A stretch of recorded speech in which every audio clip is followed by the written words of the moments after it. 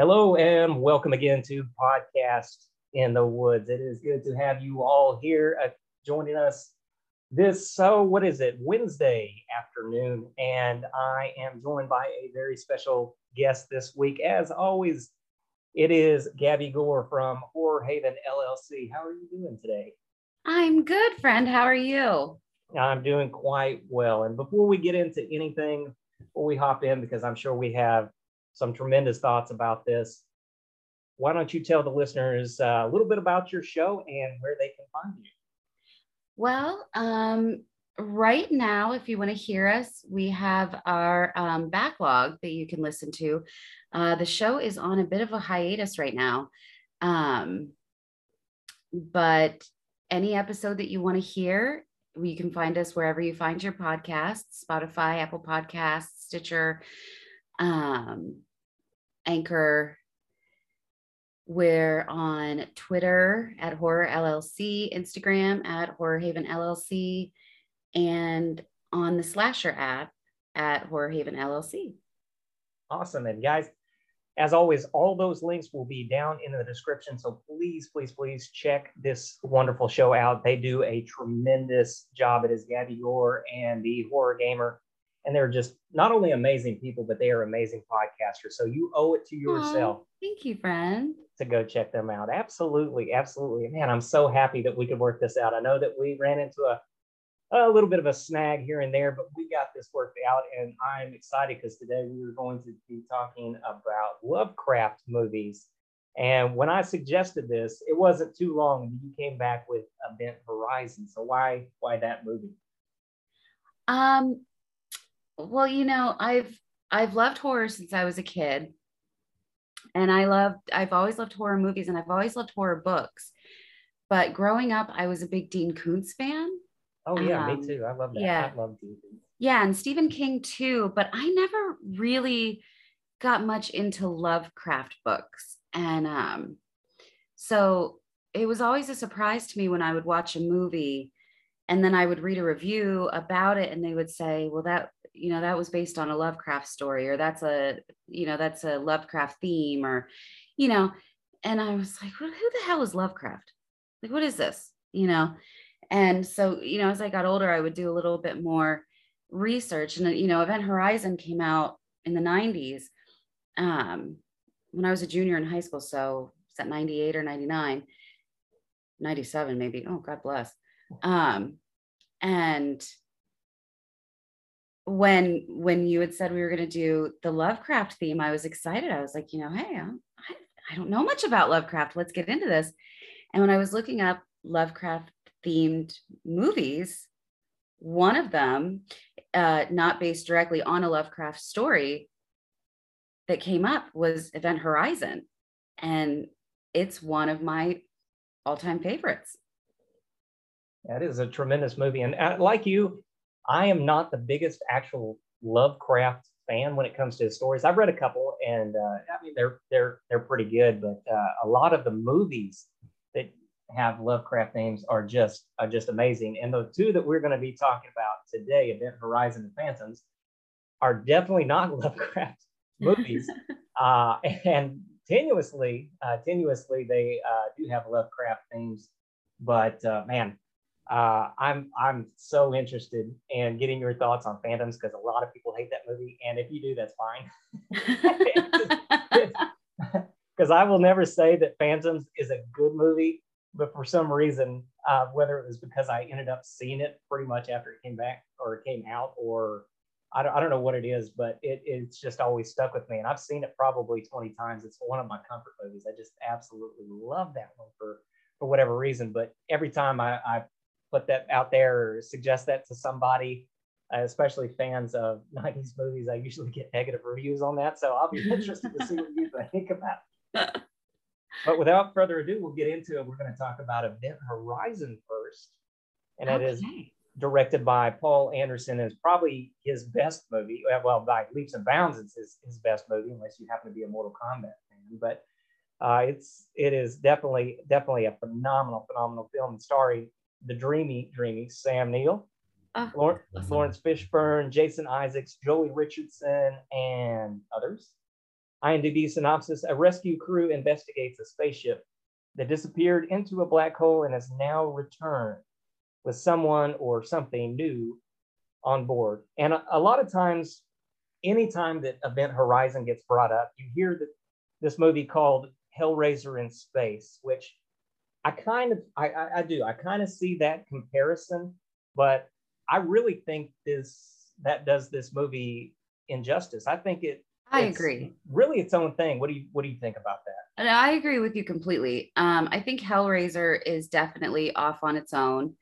And I think Event Horizon, it takes a lot from a lot of different stories, but it really makes its own. And a lot of it is unoriginal, but it's original I kind of get that. at the Like, same time. Do you know what I yeah. mean? Oh, absolutely, Yeah, absolutely. I love the idea of, you know, and it doesn't wait until the end to let you know where was the ship. Right. You know, it lets you know, and that's part of the great suspense in this movie is you find out the ship went to hell and now it wants to go back. And that's the suspense of, well, I don't want to go to hell. Well, nobody wants to go to hell. You got to get out of there. Yeah. You know, and Sam Neill, who's just a phenomenal actor in anything that he does. I just love him. Oh, he's incredible. Yeah. And his absolute descent. I mean, anytime he plays a crazy man, he does it so well. And he does it in a way that I don't know that if I ever saw him walking down the street, if I would approach him. I don't know. He seems so nice. Like, but yeah, when he turns it on, in the Mouth of Madness is another great example of that, Yeah. or Possession. When he's just he can really really turn on sinister. And yeah, I'm in agreement with you when it comes to that. I know I think the reason that this gets compared to Hellraiser so much is just, I mean, that's the closest thing that people can think of. But yeah, really, this is such a unique movie. And I mean, I've never seen anything quite like this before, or even after. I mean, when people talk about horror in space, this is top three that people always mention, Yeah. and for very very good reason. Like, the first time that I watched this movie, it scared the shit out of me. I mean, I was Me probably too. like, I don't know, 15 or 16 or something like that. And I thought I Me was pretty too. desensitized. I'd already seen crazy crap like, Last House on the Left, and Yeah. I'd seen Hellraiser. I'd seen a bunch of stuff, but this movie just totally came out of the blue. Like, I had no idea what I was in for when I Yeah. hit play on this. I mean, take us back to your first watch. What was your first experience like with this one? Also, I think I was 16. Um, and obviously I was living with my parents. I had a bedroom. My bedroom was in the basement. And um, we had the local video store, and every Friday, my dad after school, we would go down to the video store and get our videos for the weekend. And I had picked this up, and I've always been a horror fan. I've never been a big science fiction fan. I love the alien movies, obviously. Um, if you have a pulse, you love the alien movies. They're Oh yeah. masterpieces. But as far as science fiction, space, aliens, all of that, it's never really been my thing. So when I picked that up, I'll never forget my dad going, "Oh, that's a spaceship movie." And I went, "Yeah, but that's the guy from In the Mouth of Madness." And he went, "Yeah, whatever." So I put it in, turned out all the lights, did not think for 1 second that I was going to be freaked out. Boy, was I wrong. I mean, this movie scared the ever living shit out of me.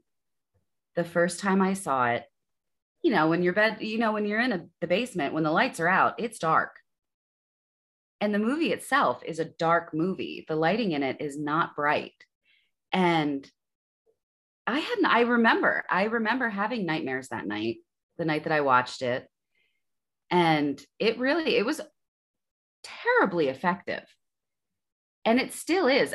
Coincidentally, today, I worked from home, so I had the TV on in the background for background noise. Event Horizon was on cable. I watched it today. And there are still scenes from this movie that 20 some odd years later still freak me out a little bit. They get my pulse up. You know, when he grabs DJ and fillets him, you know, cuts him and spreads him open. And Captain Miller goes in and finds him. Oh, yeah. Yeah. Oh, I mean, you know, and when he turns around and Weir is standing behind him and he has no eyes. I mean, anybody that doesn't have eyes, that's scary. Oh, yeah. Automatically. And I work for an eye doctor. Oh, my goodness. Okay. And it still scares me. Yeah, I remember, man, the first time that I saw it, it was, like I said, I had no idea or no clue what I was going to be in for. And about halfway through, I ended up pausing it, like, okay, we're going to need a bit of a stretch, you know, go get something to drink. Yeah, just needed a little bit of break, and then got back into it. And yeah, it instantly became one of my favorite movies. I've seen this, you know, at least 10 or 12 times, and probably rewatch it at least once a year, every year for Halloween. Oh, yeah. It's one of my Halloween movies. I don't know why, because it has nothing to do with Halloween, but it's just scary as hell. So yeah, I absolutely love this movie. I still own this on VHS. Oh my goodness, that's so cool. Yeah. This was one of my go-tos when I was younger. And it's I still have the VHS tape it's in my attic, but yeah, I still have it. And every once in a while when I'm up in my attic putting something away or taking something out, I see it and I get that, you know, those nostalgia feelings that I want to watch it with the staticky sound and the messed up tracking, you know. Oh. I miss seeing it that way. But watching it on, I think today it was on Showtime, you know, watching it that way, it's still pretty cool. Oh, absolutely. To me, it never loses its spark. I think the only thing that I own on VHS is Evil Dead 2. And I've got a VCR still. So every now and then I'll pop that one in. And I don't know what it is, but yeah, something about that aesthetic is just, it's really fun, and kind of makes it a little bit creepier, actually. It really does. It feels, I think it's because it reminds us of our old home videos. So it feels more real to us in our generation, that staticky, that the sound goes in and out sometimes, and that the color, you know, remember on the old home videos that sometimes everybody would just turn orange? Yep. And then it would go back to regular color. And, you know, sometimes old movies do that. And I miss that background buzz. And, you know, I still have my VCR. An inside joke that Horror Gamer and I have is he would always make fun of me for still having my VCR. And for my birthday last year, he bought me a Blu-ray player. Okay. So I did actually put away my VCR, but I certainly did not get rid of it. That's awesome. Yeah. And I do like to get it out sometimes and just watch old movies. And that's how I still watch. I mean, I still have my home movies from when I was a kid, and, you know, so there is something about, and there is something about, there were so many bad movies that came out in the late 90s. And I think that that's something about Event Horizon, that it might not be as good as we think it is, but because it was just a little bit good, it's so good. Yeah, absolutely. Yeah, there was definitely a lot of trash that came out. I mean, there were good things as well. I mean, there were good things, but there was and you know, late 90s, once Scream came out, everything was slasher. Right. And this was so different from everything else that came out. It really came out of left field. And to give that, I mean, it wasn't even 10 full seconds, the log the video of the log, not even 10 seconds of that glimpse into hell was so disturbing of, is this what it really looks like? Yeah, that was, oh my goodness. Yeah. And we'll get into that scene. I mean, that, Yeah. we'll say that one for later on. Cause Okay. yeah, you can't talk about this movie without talking about that scene. It's always that scene, but yeah. So we'll get into that. And why don't we'll start off on the movie, and it's funny because they, you get the opening crawl, kind of like Star Wars, a fucked up Star Wars, but, and they're talking about how this was there in the year 2047. And I always wonder why these sci-fi movies don't just set it like, instead of doing, 30, 40, 50 years in the future, why don't they just do 100? Because, I mean, we're not that far off from it's only 25 years from now. Right. And I have a suspicion that we are probably not going to get wormhole creating spaceships within the next 10 to 15 years or so. So yeah, that's something that always sticks out to me about sci-fi. And I do like sci-fi, but I always wonder, like, why don't you just push that further into the future? That way, I kind of like how everybody made such a big deal about Back to the Future in 2015, and about how we don't have any of that stuff. Yeah, why don't you just set it, farther into the future, so you don't have to worry about any of these kind of comparisons or contradictions. Exactly. So talk to us about this opening scene, because some of the trivia that I was reading about it, like, they basically, and not that you notice at all, because this film has some tremendous effects, but apparently like a third of the effects budget went into like the scene with the spaceship and the Earth in the background. So talk to us about this opening scene and just what you thought about the effects in the film. I thought it was beautiful. You start out with just, it's very serene. It's very quiet. And it kind of, what I like about the opening scene is you don't realize it when you're watching it. It does not set the tone. No. And you're panning through the ship. But you know what? I do have a little bone to pick. Okay. The opening scene. All right. The body. Are you talking about his wife's body, or? No, wait. Am I skipping ahead? I think the opening. Am I skipping ahead? The opening scene. Oh, you're talking about the body that they find once they get to the event horizon. Is that the one? Yes. Okay, because I was like, I did watch this a couple of days ago, but I'm like, I am confused. I don't remember a body within the first few minutes. No, Weir is on his spot in the beginning. Did it make you jump when he opened the blinds? No. It did me the first time I watched it. Because it's so quiet. And then he opens those blinds. And it's like, yeah, it's jarring. No, it's really hard for a jump scare to get me. The ring, that one got me because it was just so out of nowhere. But normally when it comes to jump scares, even like the musical cues, like the cheap jump scares that they do all the time, it takes a lot to get me. So yeah, no, that one, I was good with that one. I was okay. Now later on, there were a few of them. There were a couple times that I jumped a little bit, but not during that. The initial one didn't get me. They really do a good job, to me, of setting up Weir as almost a Jack Torrance character-esque. Right. Yeah. That he's got his demons, but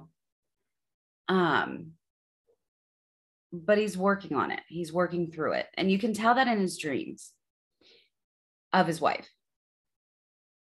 And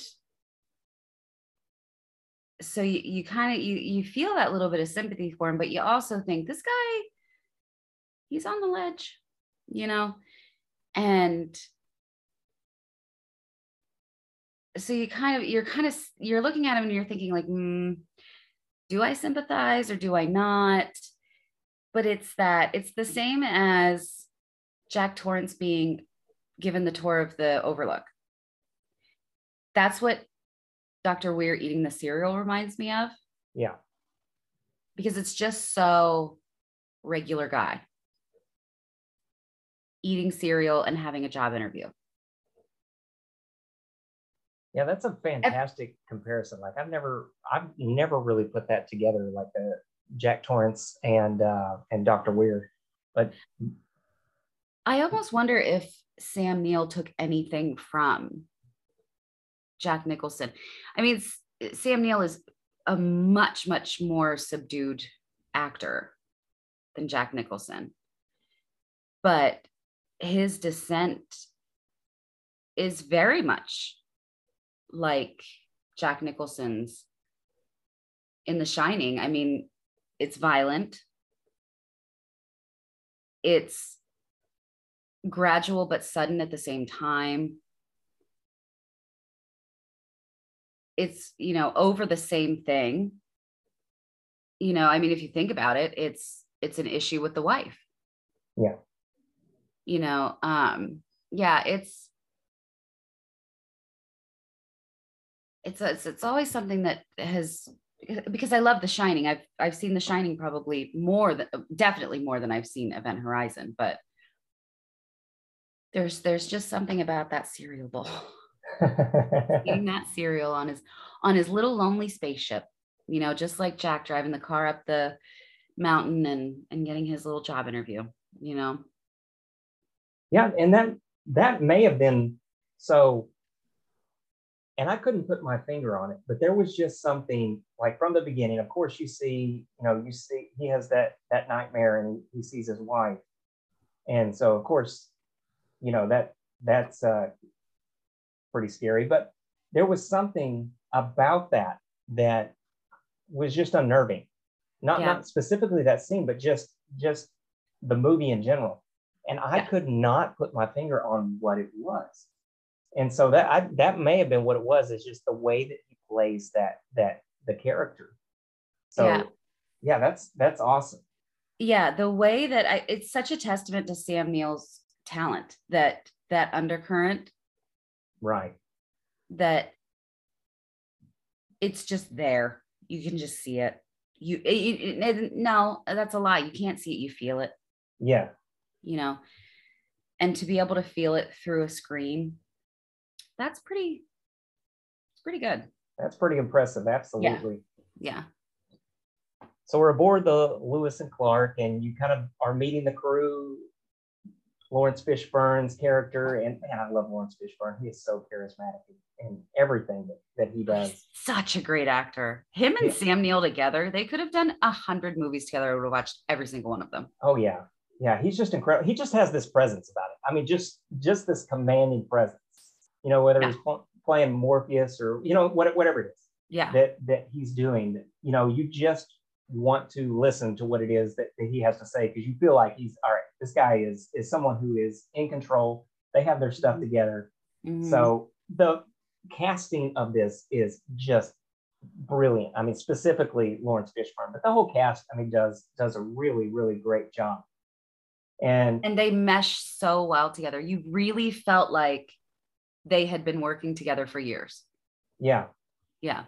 Yeah, absolutely. About so much better than something like Alien Isolation. Something like that. But yeah, every one of them, just kind of fit together. And though they weren't, not every one of them was going for it. You could say, it's just a top-notch actor, an auteur or something like that. But they weren't, you're right, they worked so well together. And, I kind of mentioned, the dread a little bit, but were you prepared for the craziness that was to come in this film? No, not a bit. I don't remember the trailer from this movie, but this movie was pre-internet. So If you didn't catch the trailer on TV or at the beginning of another VHS, you didn't know anything about it. Yeah. And, you know, back in the video store era, the poster was the most important part, the cover. That was the most important thing about a movie. Nobody was even going to touch, nobody was going to read the description of your movie if the cover didn't look good, or the poster. And the cover for this movie was so good that I don't remember reading the description on the back. It was in the horror section of my new release wall at my local video store. So I was like, oh, yeah, it's a cool cover. Let's check it out. You know, that was my reasoning for picking it up. And I had no idea, you know, when they kept saying, well, where did the ship go? Where was the ship? Where was the ship? I mean, I feel like I was sitting at the edge of my seat going, like talking to the TV going, yeah, where was the ship? Where was it? Where'd they go? I need to know. And that's another thing this movie does so well is build that mystery. You're absolutely right. Yeah, you just want to know, okay, what happened? You know, what oh my goodness, what happened to this crew and all that? Yep, that's it's so good. And I never watch trailers to this day. Like I just don't do it. You know, unless I happen to be, and I catch a lot of movies in the theaters and stuff. So I am subjected to it at that point because I always get there early. But normally, especially with things that are streaming or something like that, like I avoid trailers like the plague, because if it doesn't, go ahead. I have a friend who is just like you, who refuses to watch trailers. And I, at the theater, the trailers are my favorite. I love the previews, but I'm getting better. I used to be so bad with trailers that I would stop a movie in the middle of it and rewatch the trailer. Okay. And I wouldn't watch a movie without seeing the trailer first. And if it was a movie like an indie movie on a streamer, if it didn't have a trailer, I wouldn't watch it. But now, having been friends with him long enough, I will watch a movie now without a trailer, and I don't seek out the trailer before I watch now. But you and he are a lot alike. I'm not watching the trailers. Oh, it gives me palpitations. Yeah, I just feel like, I don't know. There are trailers that do a good job, but X was one of them that did a phenomenal job of not giving anything away, that kind of stuff, but just kind of giving you the hint of the tone for the movie. But did you see X? Oh, yeah, you haven't seen my socials. I've seen X 5 times now. Are you serious? Yeah. Oh my gosh. I apologize to you and to every single person who's listening, especially if you listen to Horror Haven LLC. We lost 3 employees in 1 week at my job, and I'm the office manager. I'm working 7 days a week right now. Oh my goodness. Social media doesn't exist to me right now. Oh no, you're fine. That is the cause for our hiatus right now, actually, is that I am working so much right now. So no, I have not seen you've seen it 5 times. It's that good. Oh, it's brilliant. Now I don't want to oversell it, because yes, it does have a lot of acclaim. People like it, but there are people that don't. So don't let me build your expectations too high. But as for me, I mean, it is right in my wheelhouse. First of all, I love Ti West. I love all the stuff that he's done in horror. I love The Innkeepers. I loved Innkeepers. Oh God, that movie was so good. The House of the Devil is just so good, masterpiece. Yep. And I even love his cameo. And You're Next, we talked about it on this show a couple of times.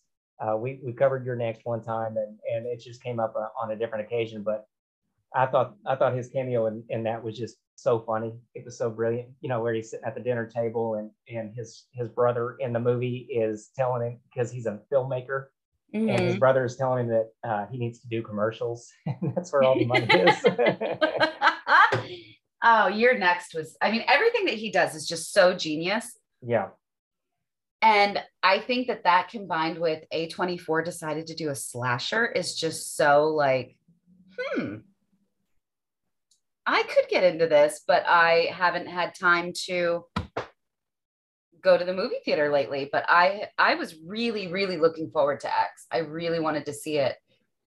I don't even know if it's still out in the theaters around here. Yeah, I think it's here for a couple more days, and I'm gonna try. I'm so busy right now, but I'm gonna try to get back at least one more time to see it before it leaves theaters. But it's supposed to be streaming. I'm not sure on which platform, but it starts streaming on Thursday, I believe. So if you can't catch it in the theaters, then you can at least watch it on some streaming service. But yeah, I loved it. Yeah, Ty West is my jam, and when he did a slasher, it's just, oh man, it just gave me all the good feels. Yeah, the Oh, I characters. will absolutely pay when it comes out on demand to see it at home. Yeah, I said, yeah, Ty West is just getting all my money right now, and as soon as that steel book comes out, I'm Blu-ray. I'm gonna be picking that up as well. Oh man, it's yeah, it's oh god, I had so much fun with that movie.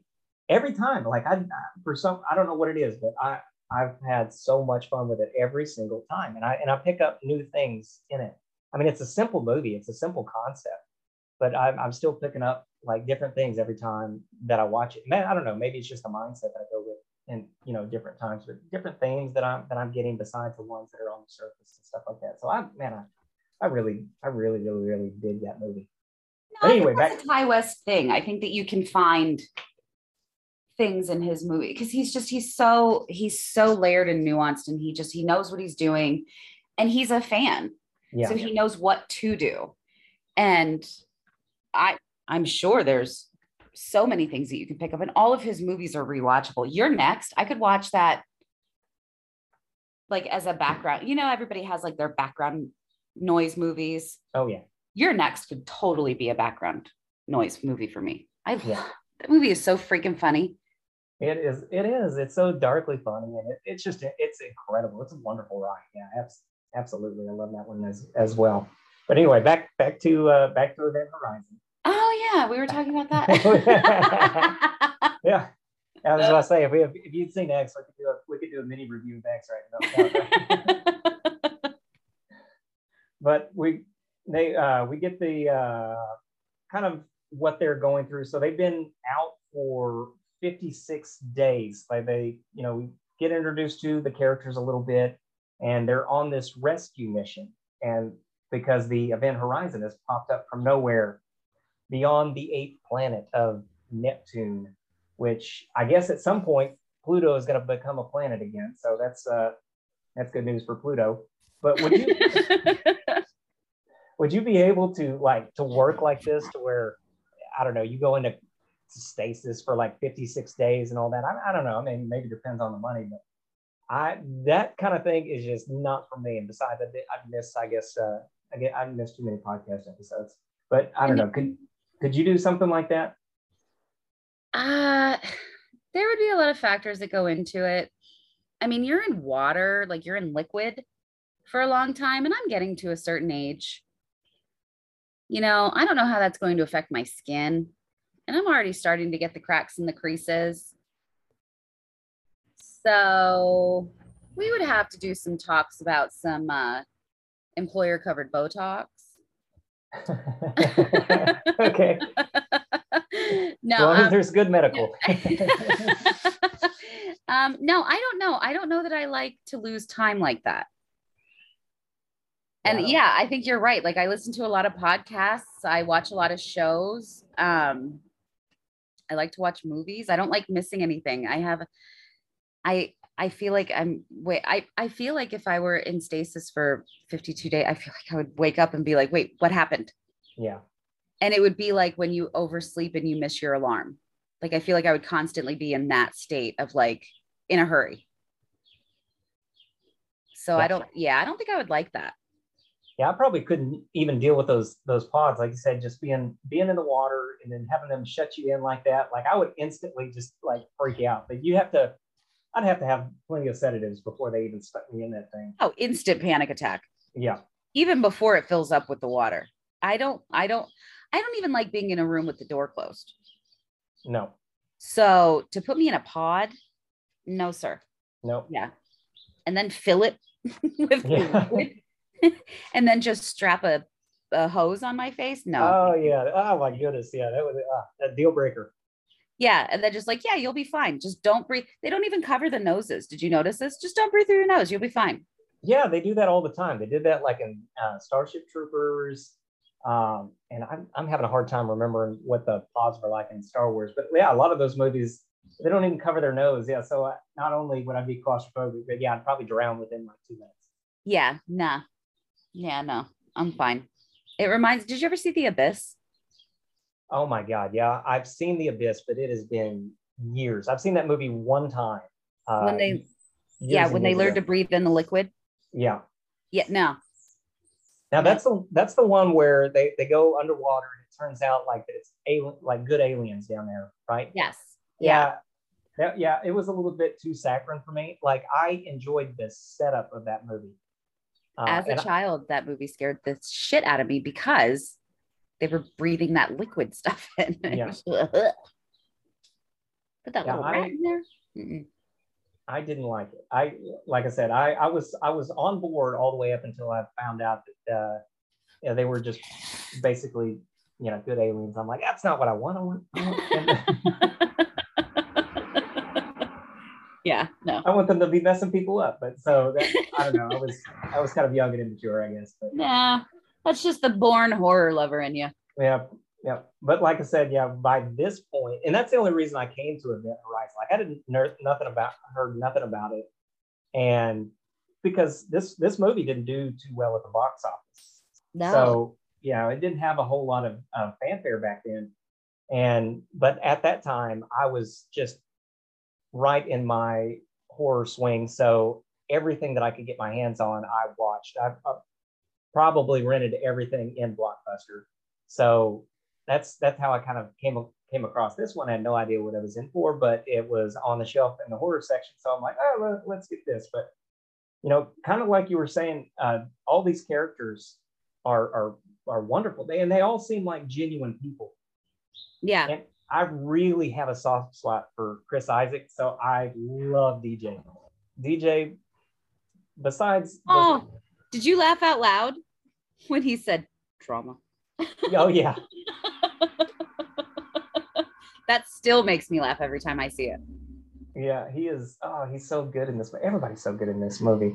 Yeah. But we get this, like the next thing you get is that exposition scene that, where you have to get the audience on board with, what's happening and how, wormholes and this kind of in space travel and faster than the speed of light and how that stuff works. And so you get it's cliched now, but I'm pretty sure that this is the movie that started all that, where, you bend the paper and you put the pencil or whatever it is through. And so I think that this was the first film that I've ever seen that in. And it's just so well done. The first time you see it, it blows your mind. Oh, yeah. He says, no, the shortest distance between 2 points is 0. And you're like, oh, yeah. No shit, you're right. Yep. Yeah. And you have the same reaction that everybody else does, that you're like, oh, yeah, that is true. I absolutely love it. Well, and it's Sam Neill. And I love how he steals the guy's magazine to do it. Right? And he's all upset about it. Yeah. They find the Event Horizon. They start doing their search around, and you get the recording. Right. So right now it's just the audio recording, and I forget what the translation is. It's like save. I think it's save me. First they think it says save me. Yeah. But regardless of what the hell that says, at this point it's this is becoming a big note for me. If space travel wasn't hard enough or whatever it is, as soon as we get that shit, I am out of there. I'm like, Captain, you know what? I think, why don't we just call this one a loss and chalk this one up? Abort. Yeah. Abort. I'm done. You took me, and they say several times, you took us off vacation for this. Yeah. So I want to go back on my vacation. I want to go back to the, what's her name? Shoot. My brain just went blank. She left her kid. Oh yeah. Yeah, it was my week with my kid. No, I want to go home. Like, no, I don't. No, I don't care. I hear screaming and I hear somebody say, "Save me," in a weird voice. Nope. Thank you. Good night. Nope.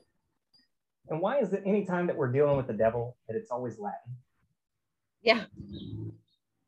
It's like, I don't know what it is, but whether, I don't know, they think that Latin is just scarier or something, but it's never anything else. It's always Latin. But you think, if It's they're scary because nobody ever paid attention in Latin class. yeah, that's what it is. So they would have me regardless. Like, if it was in Spanish, I would be in trouble. Yeah. Yeah. It was German. Yeah. Start speaking to me in German, I'm screwed. Yeah, regardless of what language it is, it's scary as fuck. I am not dealing with this. Yeah. And do we ever like they talk? Oh, I think we do. I was thinking about this. So they scan the ship and they're getting all kinds of readings where people are appearing and disappearing. We do get an answer for that later on, right? I think we do. Believe so. I believe that the life when she says that they're off the charts, the scans are off the charts. I believe that it's because of the core. That's right. That they're all in all of the energy. I think from basically the souls of the crew are in the core. Yeah, you're right about that. That's right. Yeah, it just dawned on me now. Yeah, later on in the movie, about 3/4 the way through, right, we get that explanation that the reason why that the scanners weren't working properly were because the ship is manifesting these entities. Yeah. But the thing that I like about this, and kind of what I was thinking on this rewatch. Now, I mean, yeah, it is kind of straightforward, but I was also like kind of viewing this on, well, maybe this is all in their head, and I just kind of like watched it maybe through that lens, and how the entities weren't necessarily real, but it was the ship, yes, was real and had gone to hell and all that stuff, but it was playing on different aspects of mental illness or their fears and that kind of stuff, and maybe the entities weren't necessarily physical and all that. Yeah.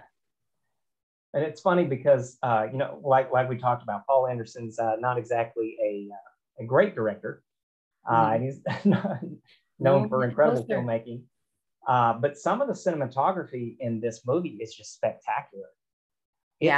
It is really, really good.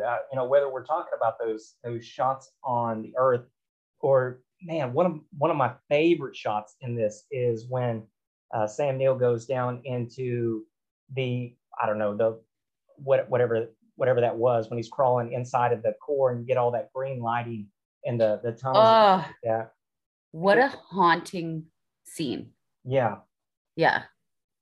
Amazing. Yeah.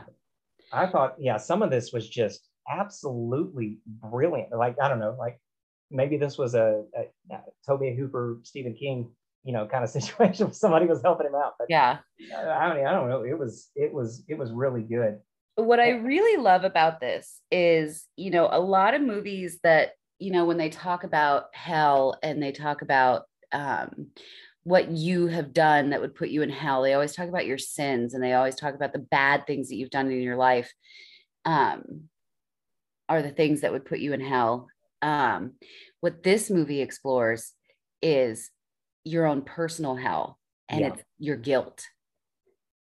Right. Yeah. And that is so, to me, especially having grown so much. I mean, this movie came out 25 years ago.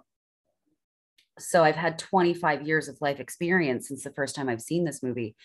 One thing that's made it more effective are the scenes with, especially now having become a mother, and having lost someone very close to me, are the scenes with Cooper and his former crewmate and what is her name? I'll remember it as soon as we hang up. Her and her son. And that's your hell. Is the guilt of not being there when you should have been there. It's Dr. Peters, right? Is it Peters? Yes. Yeah. Okay. Yeah. You got it. Yeah. And that is what your hell would be. And that to me is terrifying. To relive those moments, that one moment that you should have done it and you didn't. Yeah. And that guilt that you carry for the rest of your life. And I think at some point in every person's life, you're going to have that experience of what if. And I'm not a religious person, but at the time I was, I was raised in a very religious background, which I kind of broke away from. But at the time, we were still going to church and all this stuff. So yeah, this movie was like,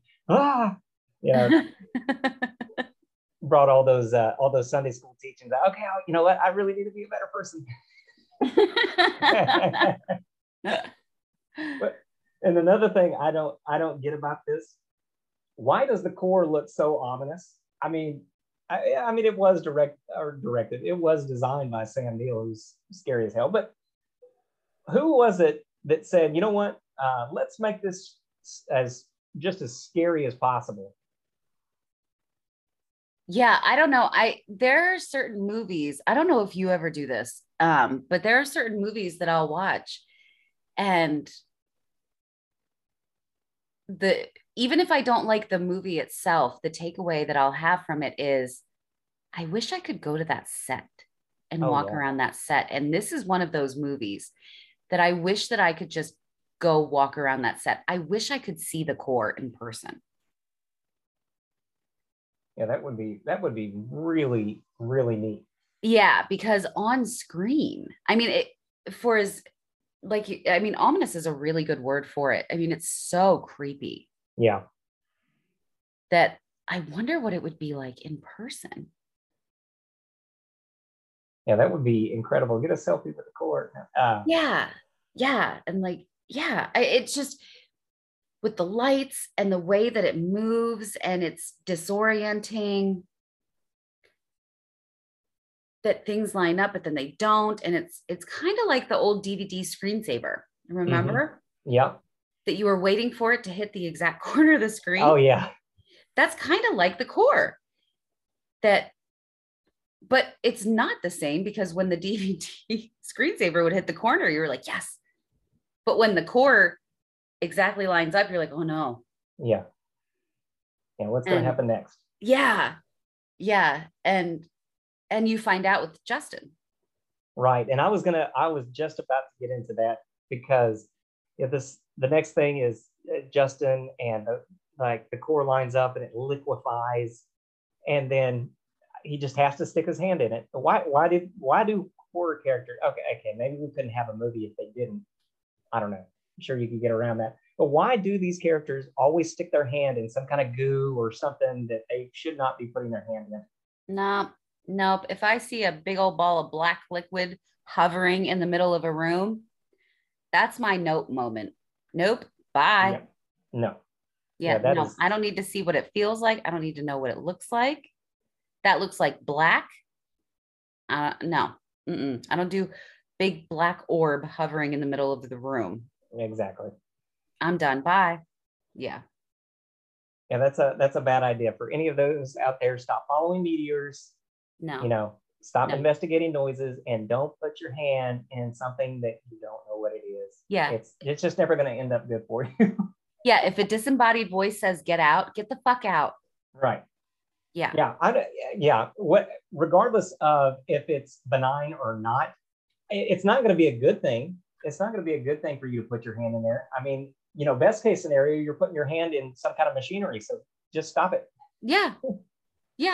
If your garbage disposal starts making a noise, you don't put your hand in that.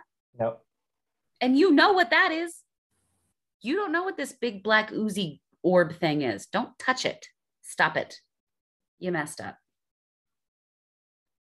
Well, I want to talk about the like the next scene, and I wanted to get your thoughts on it Okay. about like the gravity scene whenever they turn on their that. And I mean, I was kind of doing a little bit of research on this, and I don't they didn't go into how that was done, but it is so phenomenal when you get the water hitting the floor and everybody falling down and all that stuff. I mean, I'm sure you could do that in reverse, but just talk us through that. What your thoughts were on that, because that just blew me away, like to the point where it it kind of took me out of the film, not in a bad way, not like it took me out of the film in a bad way, but to where like I just kind of sat back and just appreciated. I was like, wow, this is really, really well done.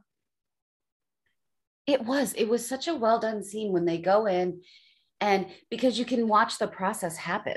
They show it, that they walk in and everything is floating, and you see um droplets Yeah, of coolant and different liquids, and you see tools, and you see bits of paper and equipment and all of these things, and everything's floating because of course you're in the middle of space, there's no gravity. And these are ships, and they're made for people to live on, so they're sophisticated enough that when you have everything turned on, of course they're going to make gravity. And so they go in there and they find the switches and they turn the gravity on and everything. And then they cut from room to room to room.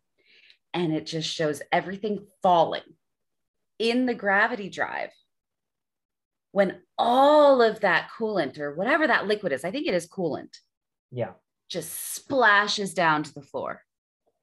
And all of those tools and everything in the bridge just go smash down on the ground or on the floor.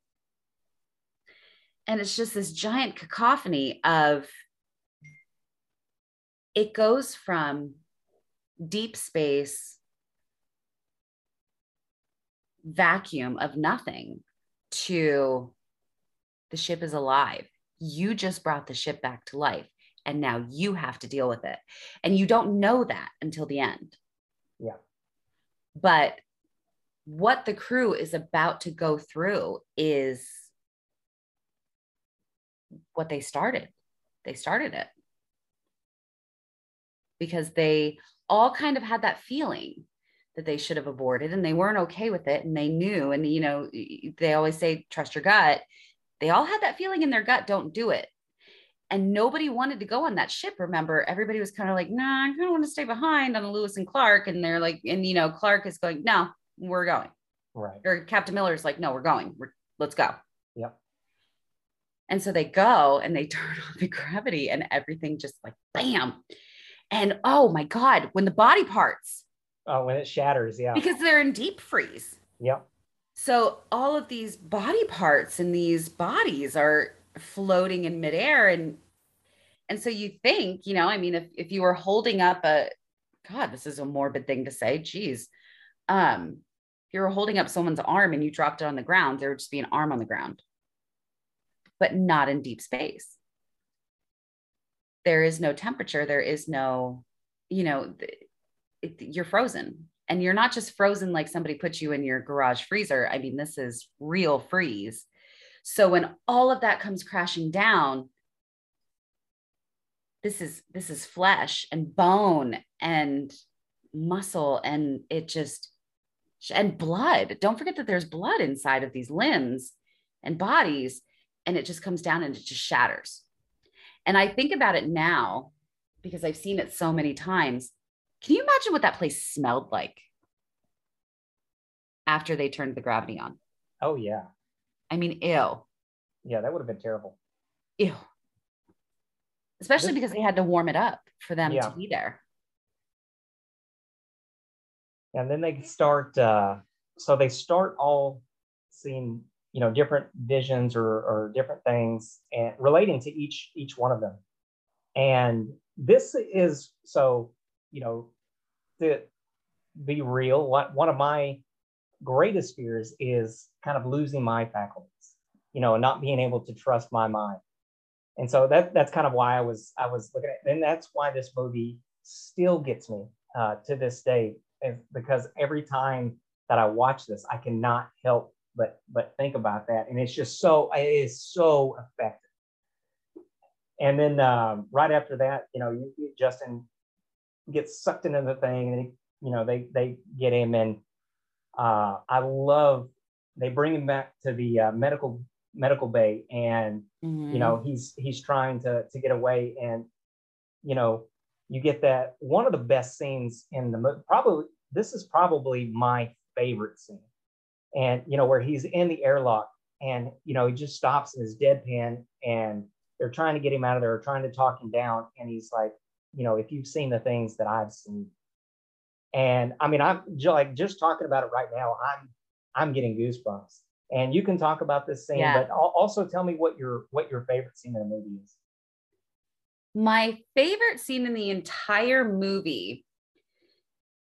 Oh God, I love this movie so much. What is my favorite scene in the whole movie? I do love the airlock scene.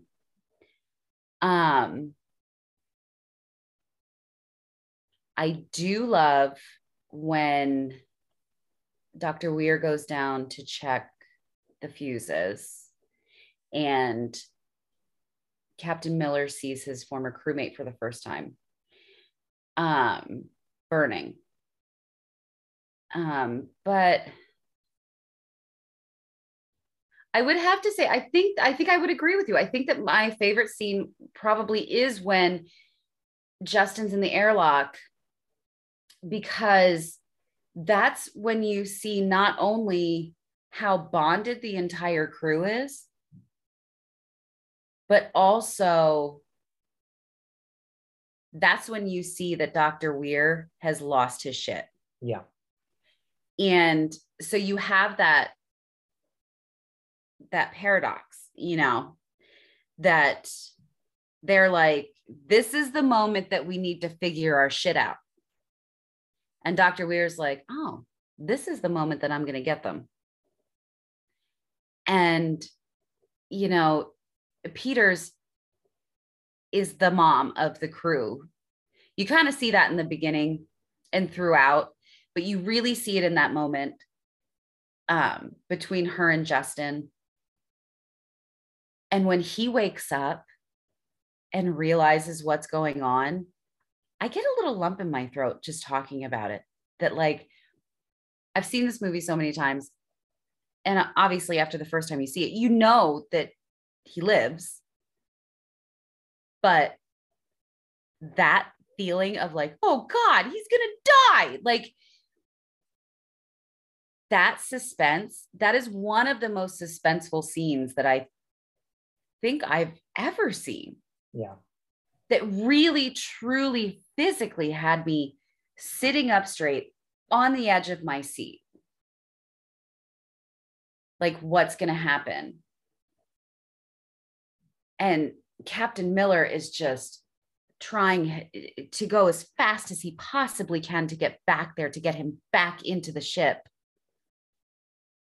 And he's giving Justin the instructions, and Justin is panicking. And you just want Justin to listen. And then he puts his hands over his eyes, and his eyes start bleeding, and he's shaking his head, and the blood is flying, and everybody's inside, and like nobody can help him, because if you try to help him, you're in the same situation. Right. So you're not helping anybody. And it is, I mean, that is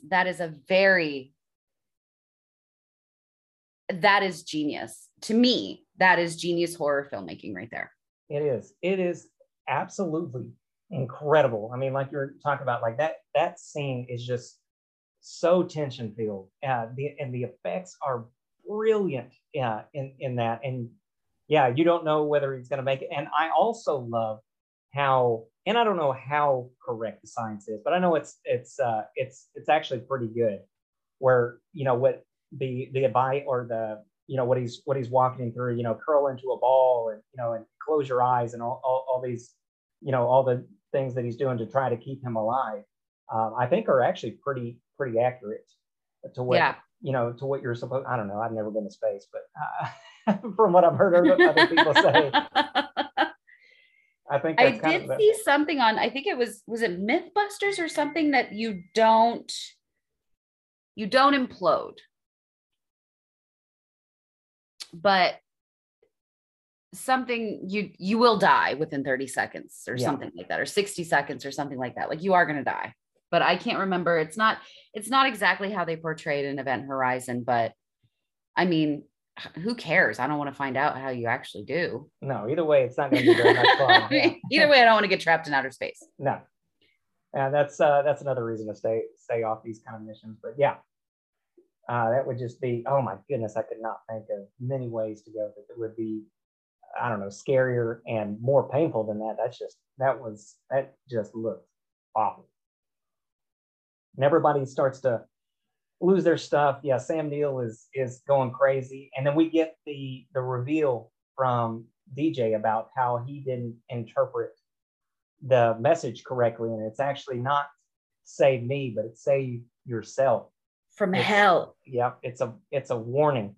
And it's just the tension just continues to build in this movie. And it's perfect. Like the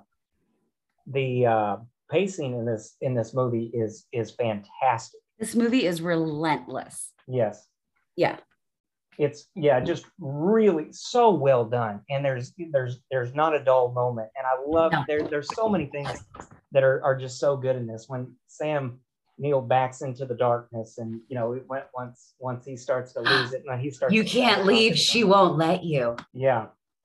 It's just, oh my goodness, it's so incredible. And I don't want to give away too many spoilers for anybody that hasn't seen this, but I told you we were going to get to it, and I'll let you have first crack on the blood orgy scene, the most famous scene in this movie. What did you think about this today? And I mean, what did you think about it when you first saw it? The first time I saw it, I was confused. I watched it on my 20-inch TV. Okay. You probably didn't get a whole lot from that. I didn't get a whole lot from it. I saw a lot of blurs, and I heard a lot of screaming, and I saw a lot of blood. So for years, it was one of those, it was unknown that made it scarier. Yeah. Because I didn't know. And I didn't know that you could know if you had a bigger screen. So later on, when I had a bigger screen and I was watching it on DVD,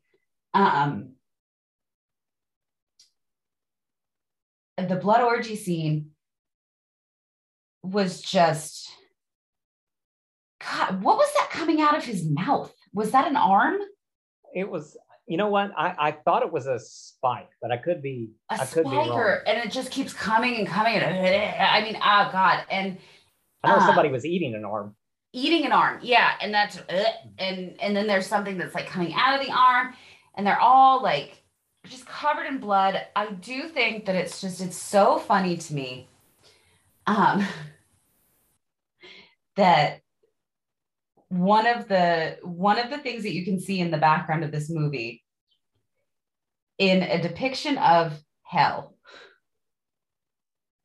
is you can tell that this movie is written and directed by men, that it's just a man getting bent over. Yeah. Just getting railed. That is a man's idea of hell. I mean, it's just, you guys. I noticed that today, not for the first time, but when I saw it today, when I was watching it, it was just like, you guys. And so that was, yeah, but the whole scene, it's so chaotic that you have to watch this movie. And even if you don't watch the entire movie, you have to watch that scene several times to get the full idea of what's happening. Right. Because, and obviously they did that on purpose, that there's so much happening and there's so much going on that you can't tell who's who, what's what, what's happening to whom and who's doing what to whom and where it's coming from. But it's just it's graphic and it's disturbing and it looks painful, which I can see. I guess that's where the comparisons to Hellraiser come from. Yeah. However, in Hellraiser, they were kind of getting off on the pain. I don't think anybody in this movie was getting off on that pain. No, I don't think so. It didn't look like they were having a good time. Yeah, nobody looked like they were having fun with that one. And then at the end of the clip was the ship's captain holding his eyeballs in his hands. Mm-hmm. And he was saying the phrase in Latin, "Save yourselves from hell." But he was smiling when he said it, which made it a little bit more disturbing. Yeah. That it was less of a plea and more of a taunt. It was less of you have to save yourself, because you hear it, save yourself from hell. And you think like, oh, shit, you guys need to do something. You need to save yourselves. But then you see the video of him smiling and holding his eyeballs out to you. And he's saying, save yourself from hell. And it's more like, yeah, go ahead. Yeah. Save yourself. Because you're not gonna. Yeah. That's scary. Yeah, it was. There's nothing you can do. This is it. You're here. You're coming. It was oh my goodness, it was so messed up. And that's funny. I never really thought about that. But yeah, so men's idea of hell, getting bent over or or having to watch, I don't know, something like The Fault in Our Stars on repeat. One of those two things.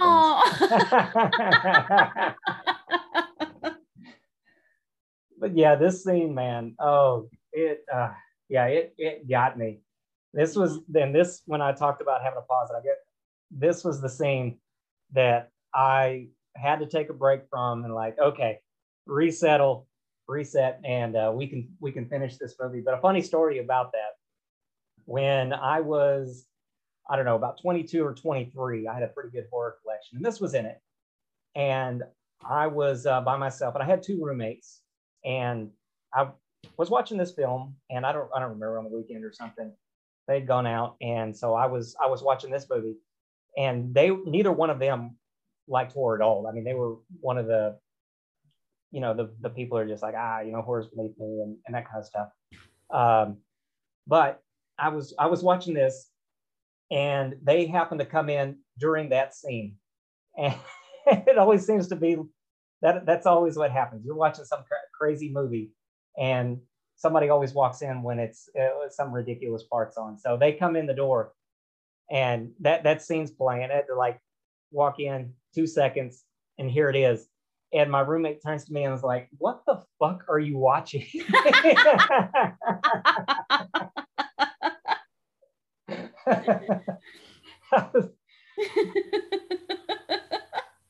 I'm like, yeah, you guys should probably just go to the room. Yeah, I don't have time to explain this to you right now. Just leave the room. Yeah. It's all right. We only have about 10 or 15 minutes left of this movie, so we could put on a romantic comedy afterward or something. One of the best lines, best written and best acted, one of my favorite of all time is after he watches that, Lawrence Fishburne, "We're leaving." Yeah. Yeah. Just absolutely. We're done. I'm done. I'm out. We're done. I love the way that he says it. I love the way that he stands up and he starts walking away. We're leaving. I'm not doing this. Because that is the reaction that any single person would ever have. Oh, yeah. Yeah. Just, no, I'm not. No. Yeah, abort. Done. Yeah, we're going to implement a little bit of common sense and just GTFO right now. Yeah. So I don't want to get into, like I said, I don't want to get into too many spoilers, but let's talk about the ending a little bit. What you thought about the ending, because this is one of those movies, at least before you get that final shot.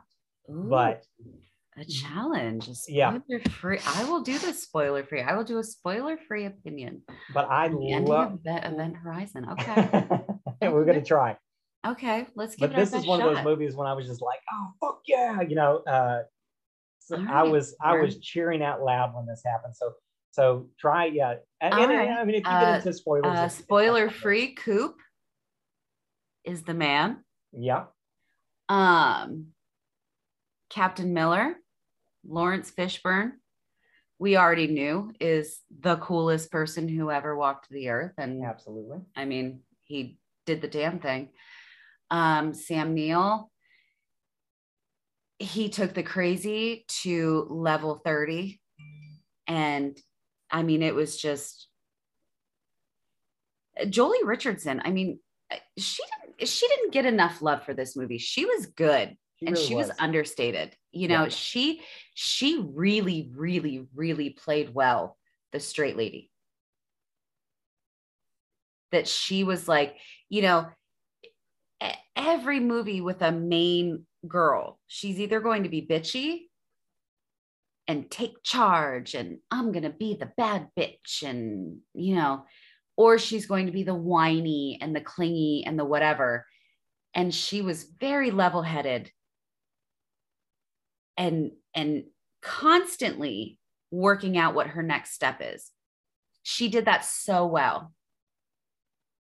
And that shows at the end of the film that, no spoiler, I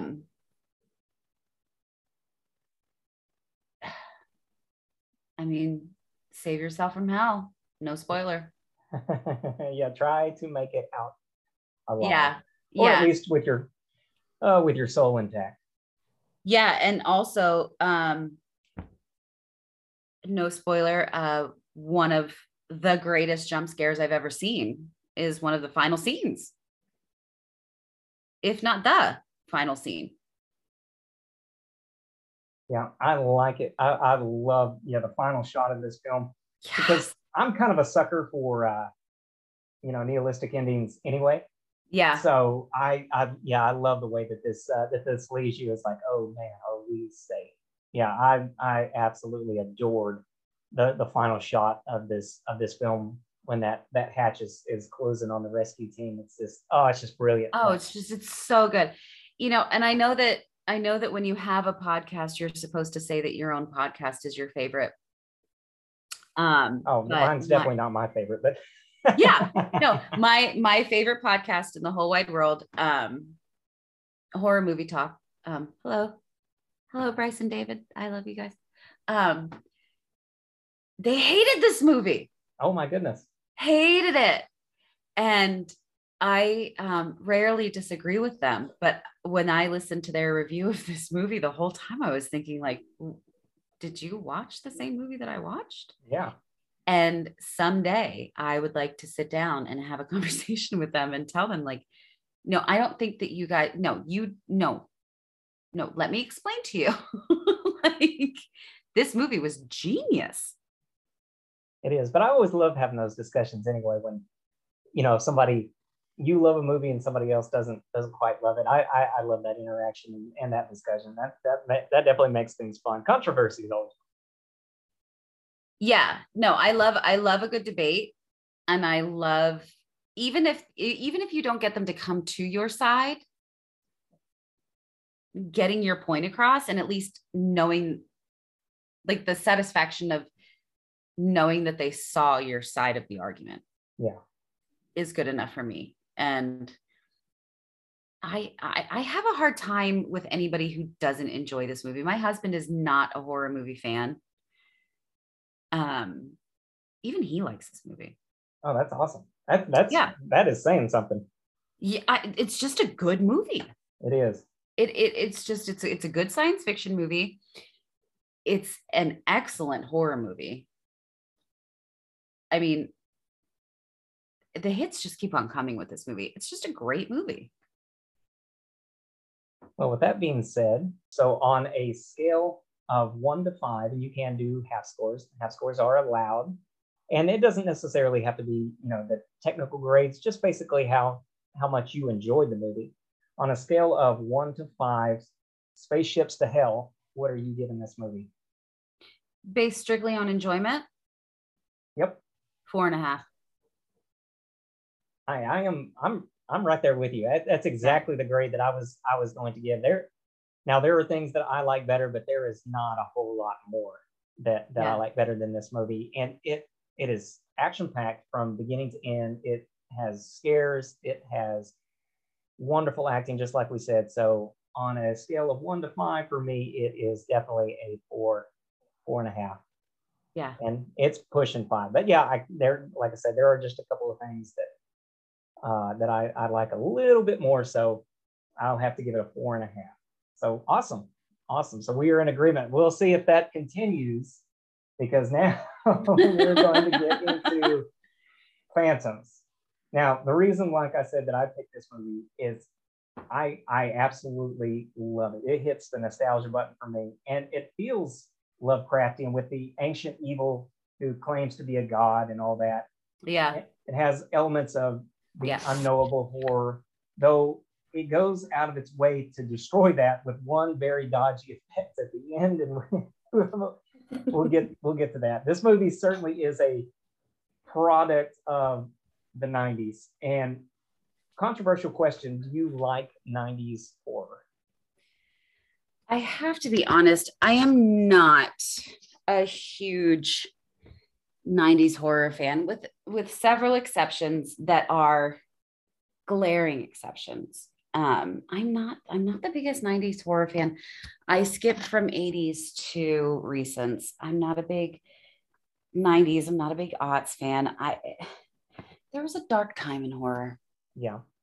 And I love the aughts. There's some stuff in there that, man, and I'm a big Asian horror fan, so that was right in the golden age of Asian horror. So well, yeah. Now if we go international, yes, I do love an Asian horror film. And you're right, that was the golden age for them. I mean, you couldn't find a bad Asian horror film in the aughts, but 90s, loved Scream.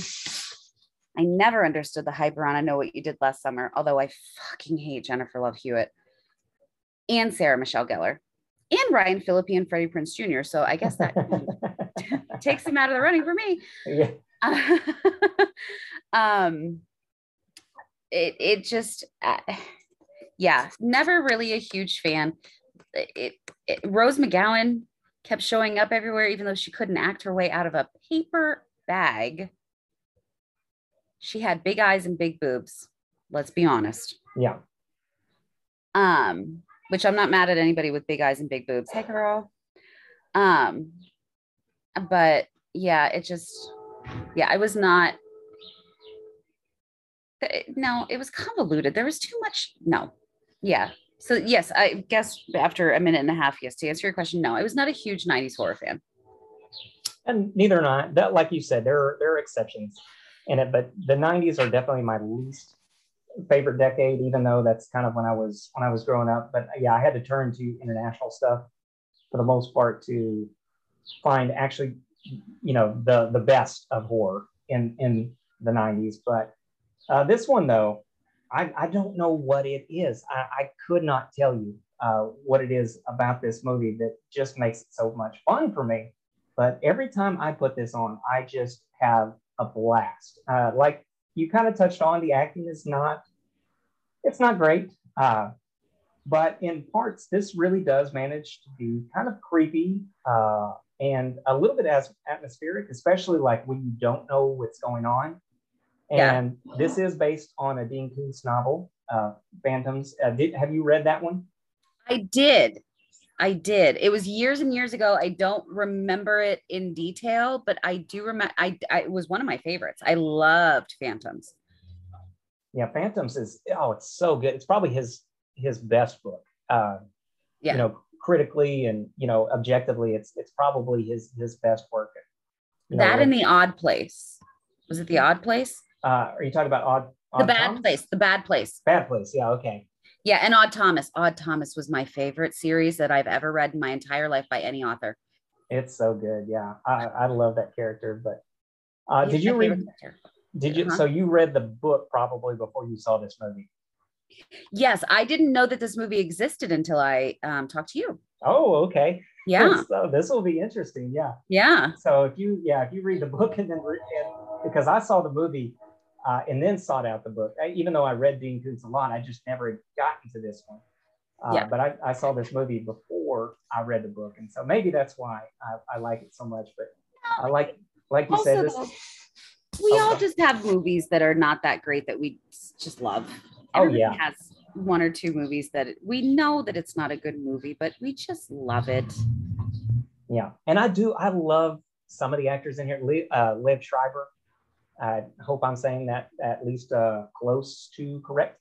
But I love him as an actor, and he is just, even like when he's being skeezy in this movie. He's such a good creep. He is. Oh, he is so good. He's so slimy, and I love it. Yeah. His little ticks and quirks and stuff like that. It just gets me. I love it. And I don't know. I never felt like any of the relationships though in this movie worked. Even though I like it, like I didn't buy the sister relationship. They weren't that great. And then when they were trying to set up I don't know, kind of ham-fist in the romance, because there was a romance in the book between the sheriff and the doctor, but it was fleshed out a lot better than it is in here, and they just kind of spring it on you. So I didn't really buy that one as well. Not a bit, because in the movie, it almost seems like they're, of course, it's a small town, so they know of each other, but they're formally meeting for the first time in the movie. Yeah. When everything starts going down and they find each other, it's like, oh, hey, oh, you're the doctor. Oh, yeah, you're the sheriff. Oh, okay, cool. Good to meet you. Now we're in love. Yeah. Yeah. Well, that's what happens with attractive people in movies. Yeah. Yeah, that exactly. So we're just supposed to be like, yeah, okay, cool. Yeah, you guys are main characters, so there has to be something there. You can't obviously. You can't respect each other as individuals and as professionals. You have to. There has to be something. Yeah, and Rose McGowan is just like, that's fine. I'll be snarky. Yeah. And she can operate a shotgun for some reason. LA's good for something. It's good for something. Apparently, lots of people with shotguns in LA. I'm not sure that's accurate. Yeah. Which, can we get a little backstory? Rose McGowan, what are you doing in LA, girl? What neighborhood are you in? Right. Yeah, she's visiting her sister, trying to get away from something. But we never get that. Yeah, we never get any backstory. Apparently, the Latin Kings. What are you doing, girl? Like, yeah, that you learned how to operate a shotgun. Like, what? Yeah. Are you going to show us how to saw it too? I don't know what's happening, but yeah, I would think that if she knows, when she says LA is good for something, it's like, that's how you learned how to shoot a shotgun. I would think if you were coming to visit your sister from, like, I don't know, Montana. Right. That would have made much more sense. Yeah. I doubt you're seeing a buck walk down the street on Sunset Boulevard that you would know to load a shotgun. But I digress. Yeah. So apparently she was just a hard ass in LA. Yeah. She's getting her teardrop tattoo next week. Yeah. Oh my goodness. Yeah, it just makes no sense. It makes absolutely no sense. But I'm overlooking that, and we start right out. But this is what I can't overlook. So first thing, they come in and Jennifer and Lisa, and they discover the dead housekeeper, and it's crazy because Jennifer, who is a doctor, just without gloves, begins to touch this dead person. That they don't know how they died, and they're thinking it may be a disease, and this just doesn't seem like something a doctor would do. I mean, I haven't been to space, and I'm not a doctor, but it just seems a bit off, don't you think? Well, whether or not you're a doctor, I feel like if you walked into a room and a dead body looked like that, I've seen dead bodies, fresh. Not that have been sitting out for a bit. So I don't know what a body looks like when it's been sitting out. It didn't look good. I wouldn't touch it. No. And we all know what happens to the body after it dies. Like, ew. Yeah. Hey, doc. And it's the doctor's house. It's her housekeeper. You don't have gloves? Like somewhere easily accessible that you can just like grab a pair? Yeah, I thought that was weird. Yeah, I don't know, just a bit off. And yeah, that just doesn't make a lot of sense to begin handling dead bodies, regardless of how they may have passed away. Yeah. I mean, if anything, I mean, I mean, you could tell she's dead. You're not reviving this person. There's no reason to inspect them. And if it was some kind of foul play, like they kind of suspect, then you're messing with evidence. And yeah, you're just putting fingerprints all over a dead body. Exactly. Yeah. So they go out to the car and it's dead. And there's a reason for that. It's not just, thank goodness, it's not just a dead car because we're in a horror movie. There is some explanation for that, where this entity is shutting down everything or messing with stuff or breaking cars and that kind of thing. But it does raise the question, because we never get like how remote this place is. I know it's a small town in Colorado, but why, when they start discovering all these dead bodies that begin to pile up, why don't they just walk out of there? Because, as soon as I found, I go in there, I found my dead housekeeper, and then I find, a dead sheriff's deputy. Okay, granted, yes, we don't have a car, but you know what? Even though I'm not in tremendous shape, I think I can hike it a little bit to the main road and try to find some help or something. I mean, what do they say? 2 feet in a heartbeat? Yeah. That Rose McGowan had a signal before the tunnel. Get your ass back to that tunnel. Yeah. Yeah. Like, go out there, make some phone calls, have somebody pick you up. I mean, something. I get it. Yeah. Nowhere in the Hippocratic Oath does it say you have to stay in the abandoned town with no noise and no people until you figure out why your housekeeper died. Right.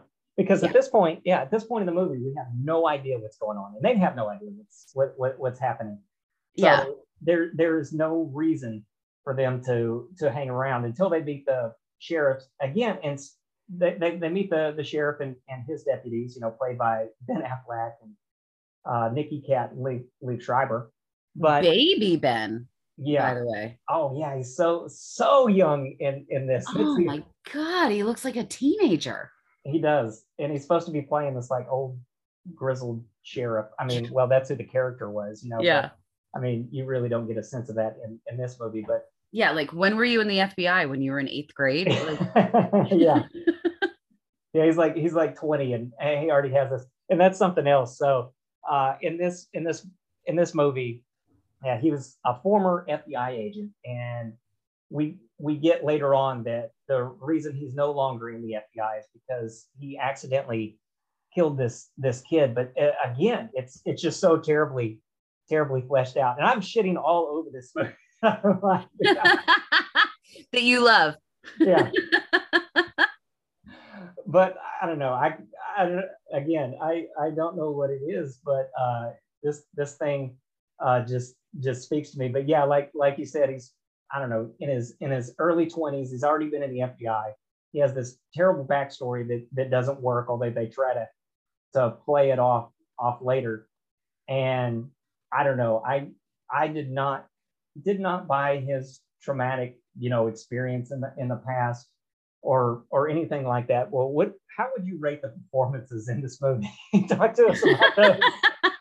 Do you really want to know? Liev Schreiber, when he is playing a slimy little greasy little weirdo, he always gets a high rating from me. He's so good at it. Ben Affleck, his performance in this movie, Ben Affleck is one of those actors. I don't want to go off on a tangent here. When he is well directed, Ben Affleck is a good actor. But he needs somebody to tell him what to do, which is crazy because Ben Affleck is an amazing director. Mm-hmm. So he's really good at telling other people what to do. He's not good at figuring out what to do on his own. Rose McGowan can't, I've said it before, I'll say it again. Rose McGowan,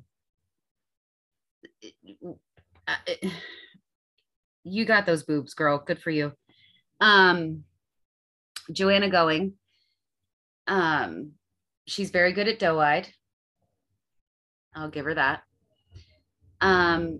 This movie was this movie made for TV? No, this was a theatrical release. It had a limited theatrical release. Yeah. Okay. This movie plays like a made for TV movie. It does. It does. It feels really generic at times. Yeah. And the acting in it is very made for TV. Yeah. It's very early sci-fi channel. Made for TV-esque as far as the acting goes. So if I'm going to rate the acting in this movie, I can't go high.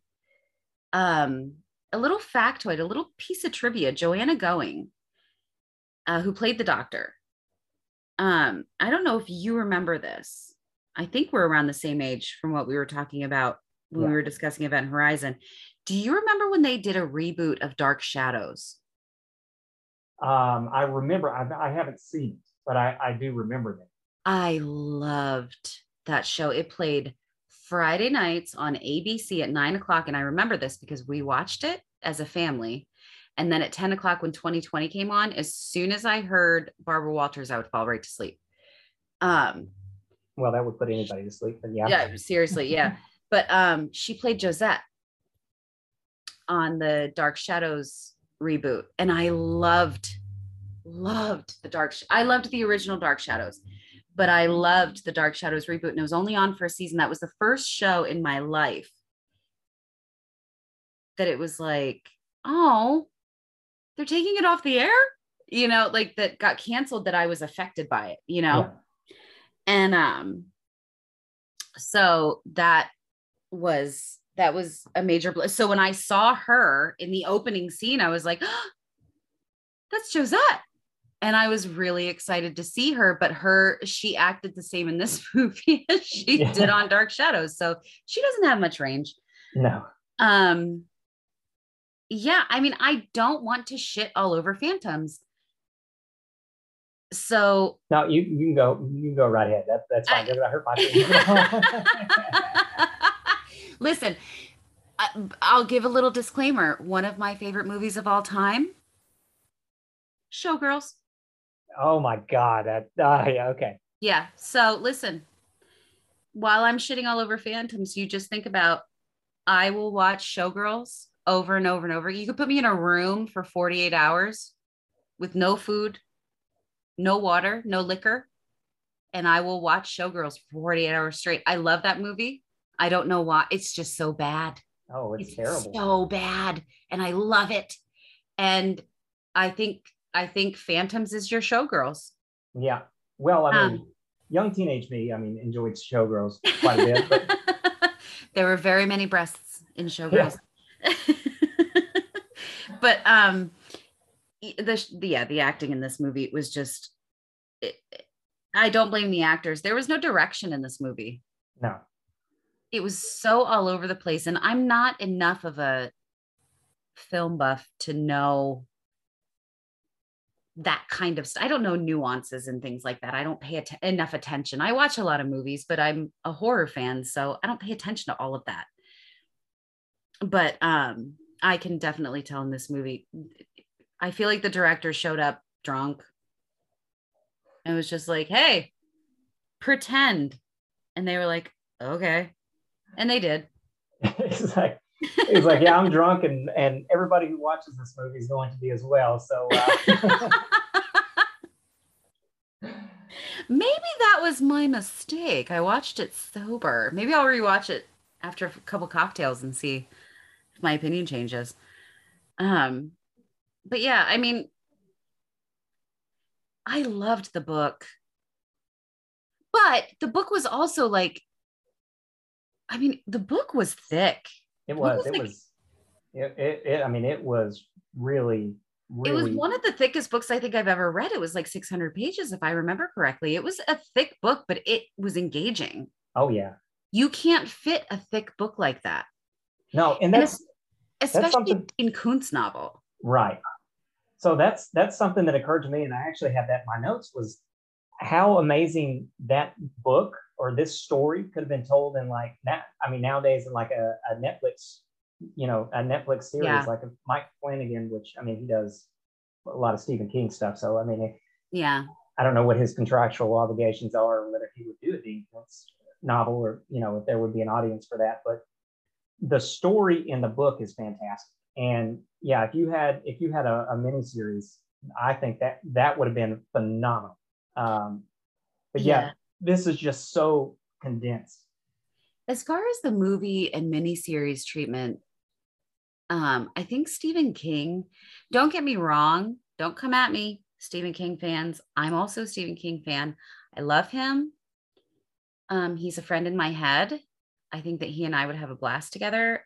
And I love all of his books that I've read, except for Insomnia. I hated that book. Um, I do love Stephen King. I love the Stephen King adaptations. There are very few Stephen King adapted films that I don't like. Um, he got more than he deserved, though. Dean Koontz wrote so many books that especially as far as the made for TV movies went, Dean Koontz should have gotten them too. Yeah. Well, And I he mean, should he have he gotten has more. them, but they're all shit. They're such bullshit. Yeah. They're such garbage. And he should have gotten the budget. He should have gotten the attention. He should have gotten the writing. He should have gotten the attention. I think the problem that Dean Koontz ran into is that Dean Koontz is a really great novel writer. He Hmm. can't write a screenplay. Yeah, that's probably it. Well, there is one good Dean Koontz adaptation. That's High Tension. I never watched. It's not it's a it, so that's a terrible joke. But so High Tension is one of the French extremity movies. Well, I've And seen that. so it's a complete ripoff of. It has nothing to do with Dean Koontz, but it basically rips off like half the novel of Intensity. Like if you read Intensity and then watch High Tension, like the first hour of that movie is exactly his book. And Really? yeah, and the only thing different is the twist. But and so the Oh, twist and then the ending is different. But the first hour of that movie is basically a shot for shot of Intensity. of Intensity. Yeah, I it's have to it's reread Intensity. and there's all kinds of there's all kinds of articles and stuff like that. I mean, Dean could sue about it, chose not to sue him for plagiarism or copyright infringement, but it is, and it's funny because I like high tension or Switchblade Romance, however you know that, for my foreign listeners. Yeah. I do enjoy that movie now, but the first time I watched it, I do like Dean Koontz. So when I first watched that movie, I'm like, what the hell is going on? Like it pissed me off. I'm like, yeah, this is just a ripoff of a book I've already read, and yeah, it has nothing to do with him, but it is a Dean Koontz book that's You just a know, little more graphic. I never picked up on it because when I watched High Tension, I just felt really bad that am I remembering correctly? She wanted to bang her friend and she died. Yeah, That was sad. Isn't that that's terrible? That was my that was my takeaway. High Tension. This poor girl. She wanted to have sex with her friend. She could and have tried. They yeah, were in a romantic cabin, but her friend died. it just wasn't happening. Nope. Yeah. Um, I think Dean Koontz. I read so many Dean Koontz books, but I came up during the age of Columbia House that I read them so quickly because we had that subscription in my house that we had to get so many books a month that I was just constantly reading Yeah, that a lot of his books I don't remember very well, but I think that Dean Koontz could retire and his great great great grandchildren could retire if they made an Odd Thomas TV series. oh yeah, Odd Thomas is the most likable character in books, TV, movies, fucking magazines, podcasts, radio, song, whatever that I've ever experienced in my life. Yeah, he's such a sweet character. I love that. Long live Odd Thomas. All right, back to Phantoms. We have to talk about it. And we're getting into what I think is some good stuff. So the whole setup of this movie is shit, I'll admit it. But what I really do enjoy is the hotel scene.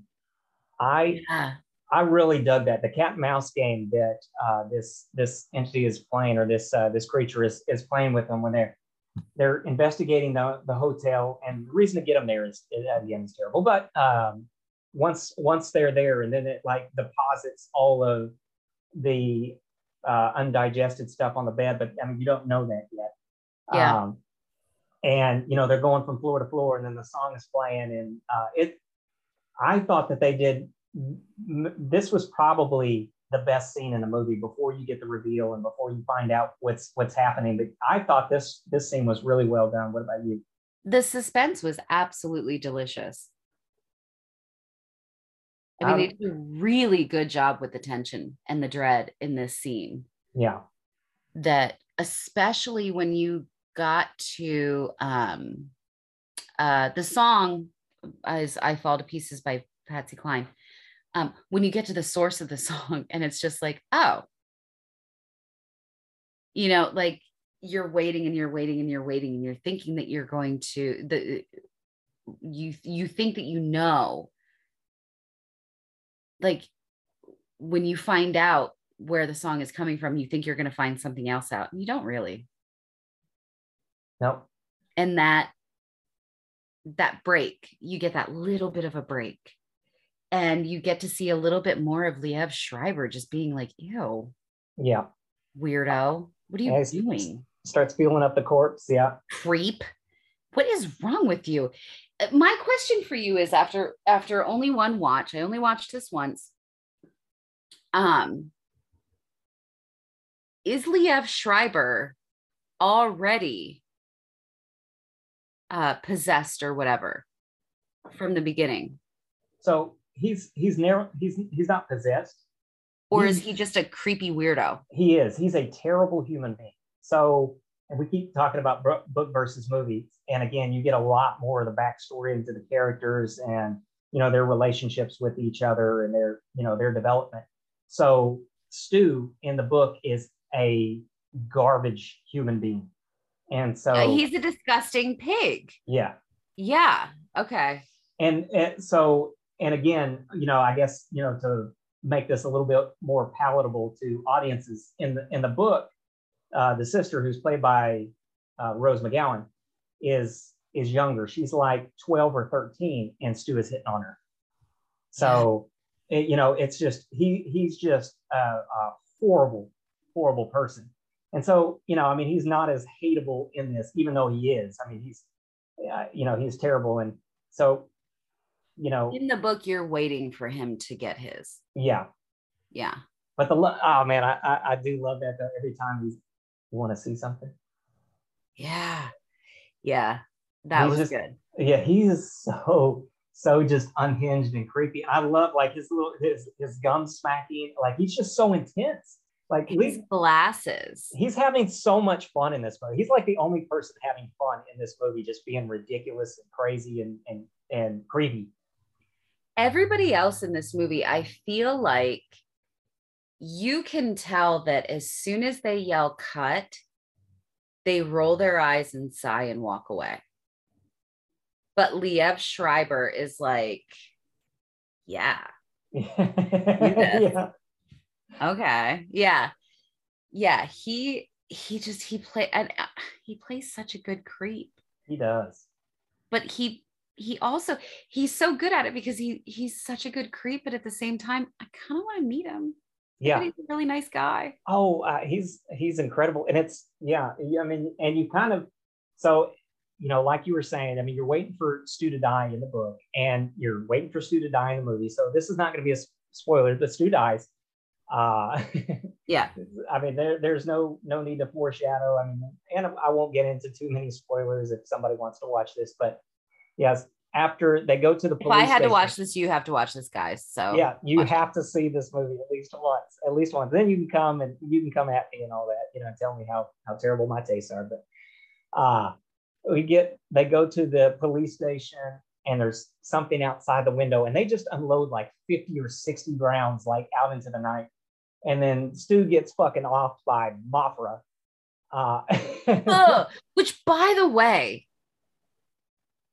who in their life has never freaked the fuck out when a fucking moth comes towards you? Yeah. It's just a moth.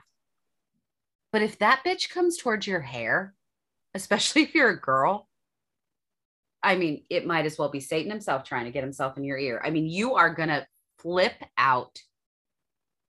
That is effective. It is. A moth on your face. Ugh. Yeah. It's a good scene. It is a good scene. And I love the setup in it. It's so cheesy. It's so cheesy. But he's standing by the window and it's going to happen, Yeah. And he's like talking about how many shots they fired or something like that, and he's turned away from the window and then just turns back around and that thing just flies and hits him right in the face. But yeah, then it pins into the wall, and then you get that aftermath scene where his just entire face is just gone. And so, this and like the dog scene later on, and some of these effects, besides the CGI, I thought were pretty good in this movie. Yeah. That's something I will give it. I will give the death scenes in this are pretty good. Yeah. And the effects in it are pretty good. What did you think? I agree with you. I do. I think that they spent more budget on the effects than they did on script or acting classes. But that's okay. I think that back in the 90s, especially, credit where credit's due. In the 90s, once Scream came out, horror had its renaissance. And so if somebody came up with something that was like, hey, this is going to scare people. Okay, let's get the gore. Let's get the scare. Let's get this. Nobody cares if they can act. Nobody cares. We want them to be young. We want them to look good. And we want it to be bloody and gross. And they did that. I mean, that is what they did really correct and really well in this movie. So, yeah, I mean, no, I think you're right. I think that, yeah, the effects in this movie were spot on, especially for the 90s. Looking back on it 20 years later, or 30 years later, 25 years later, I mean, yeah, no, they did it. It's good. Yeah, all of it really holds up because it's all practical. And anytime you're doing practical stuff, it holds up, which is why I just wish they never would have shown, the thing that they were battling. It could have just, because we get that this thing, this ooze or goo or creature, possesses people, and they could have just gone with that, and just left out the big whirlwind of blackness, which is stupid as hell. Yeah. But all the practical effects, excuse me, all the practical effects are really well done. And another shout out, Peter O'Toole in this. Liev Schreiber is having a great time. Peter O'Toole in this movie is really good, and maybe it's just because it is Academy Award winner Peter O'Toole, but I mean, his portrayal of Timothy Flight and just the gravitas, and seriousness that he plays this role is brilliant. I thought he did an amazing job in this movie. I like it. I like that he was so serious and straight man that it almost adds a cheese level, like a corny level, that it makes it more enjoyable. And I know that that's not on purpose, but it helps it. That he is just so Peter O'Toole about it. He's so serious thespian that his way of doing it, it adds something to it that it harkens back to almost a Vincent Price level performance. Yeah, they've got this serious thespian who is a yeah tabloid reporter now, Yeah, it's beautiful. It It's is. a really, really great performance. It is. It's. I mean, he's head and shoulders above everybody else in this Absolutely. movie. Yeah. Yeah. So Sheriff Hammond, Ben Affleck's character, is able to make this distress call, and they get the army involved, who just comes in with all kinds of crazy shit. Like, I mean, they have the full CBR stuff, and I mean, they set up all this, the barricade with machine guns and stuff like that. I thought it was a little overkill. Again, in the book you get a reason for it, and in here it's just like, okay, why are we getting this response for Yeah. what they're calling it? I mean, besides that, we need to add more lambs to the slaughter, and talking about the effects, so they're done away with pretty quickly, and I was getting some very serious Blob vibes when they're going around the town and they're just being off. But it's again, it's this part of the movie, from the hotel scene on, I think is actually really well, to me, is really well done, especially when you get the shot of like the commander, and he gets possessed and his helmet breaks, and then he takes that piece of glass out of his mouth. Oh my goodness. That was crazy. But like, walk us through that, because we're getting pretty close to the end, because this wraps up really quickly. But I mean, what did you think about, when the army guys were going through the town and they were just being like killed? I mean, they were being picked off. Like, yeah, it happened so quickly. I don't really, I can't really go into much detail because I feel like it just happened like a whirlwind. You'll have more recollection because you've seen it more than I have. But anytime anybody pulls anything out of their mouth, ugh, it makes my shoulders go up to my ears. It makes me shudder. It gives me goosebumps. I don't like that. And when he pulls that out of his mouth, her, yeah. yeah. And I mean, I do love one thing about this is that every time something happens, the creature tells Flight, yeah, this is because you, and this is because, you said, and, and Flight kind of, everything affects him just a little bit more and a little bit differently than it affects everybody else, because he's the one that's been writing about this. yeah, And that little subtlety of just the mask being cracked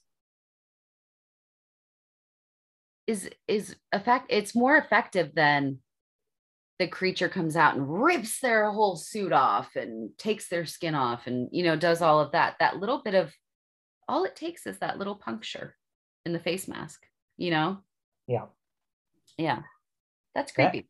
it is. It's very creepy. And speaking about creepy, and oh gosh, I just wish they would have just stuck this landing, because again, for the first quarter of the movie, it goes by pretty quickly. All the setup is not done well, but then it ramps up, and they messed up the ending with that CGI. But whenever they're trying to trick it into showing itself, and then it appears as all the townspeople behind, they just all show up behind Timothy Flight, and that was just, that shot right there where you're just getting the silhouettes and everything was really really effective.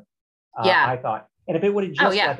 like I said, if it would have just been that, or something like that, where they could have found a way not to add the CGI, and could have just done something like that, would have just been incredible. Yeah. I say it all the time. I miss practical effects. There are so many movies that come out that it's like, if you just would have done that practically, you might not have thought it would have been as good, but to a true fan, it would have been better. Oh yeah. And this is one of them, that the CGI, and maybe also this movie is older. It might be because it hasn't aged as well. I mean, this movie is 24 years old. CGI in the 90s obviously is not anywhere near what it is now, but Yeah, I do agree with you. The CGI does take it out a little bit, just a little bit. Yeah. Yeah. Unfortunately, there's only that one scene in it when they really get CGI heavy, and it doesn't last for very long. It's 10 seconds or so. Yeah. But yeah, they Yeah. could have just cut that. But they come up with this plan and to vanquish the enemy, and it works out. It works out well for them. But the final scene, I could love it because they bring Liev Schreiber It back. makes you laugh out loud. It does. It's, Yeah. oh my goodness. And that, I mean, it leaves on such a great note. So yeah, they're Almost giddy. I was almost giddy when I watched that, like at the final scene when I was just like, oh hey, like yes. yay. Yeah. It's like it's so much fun. It Yeah. is so much fun. And every time I've seen this movie probably 20, 25 times. And Yeah. this is another one that I've rewatched quite a lot. Yeah. But it never fails to like make me just break out into a grin because, all right, spoiler alert, if you don't want to know the final scene of this movie, you can skip ahead and I will put that in the description. But here we go. All right. So in the final scene, you get the news report about what happened, although nobody really they don't have the full thing. And Timothy Flight is talking about, kind of what went down and how the ancient enemy is really a thing and all this stuff. And they have these two locals in a bar that are talking about it and making some kind of commentary on it. And then it pans over and Liev Schreiber is Stu. He's sitting there in his uniform and he's like, "You want to see something?" Yeah. I'm just like, yes. Oh, it's so good. It's so good. Yeah. Liev Schreiber, God bless you. Yes. You're awesome. Yeah. Ben Affleck, you're a shoe. Yeah. He absolutely made this movie. Yeah. Well, all right. Before we get into our ratings, is there anything else that you want to talk about in this movie?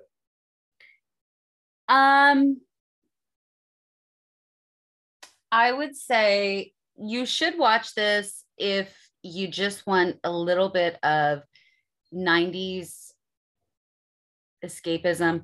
There's no boobs in it, so it's not quite a cheesy 80s horror, but it gives you that 90s feeling, especially with Rose McGowan, that she wasn't in that much as far as movies go in the 90s.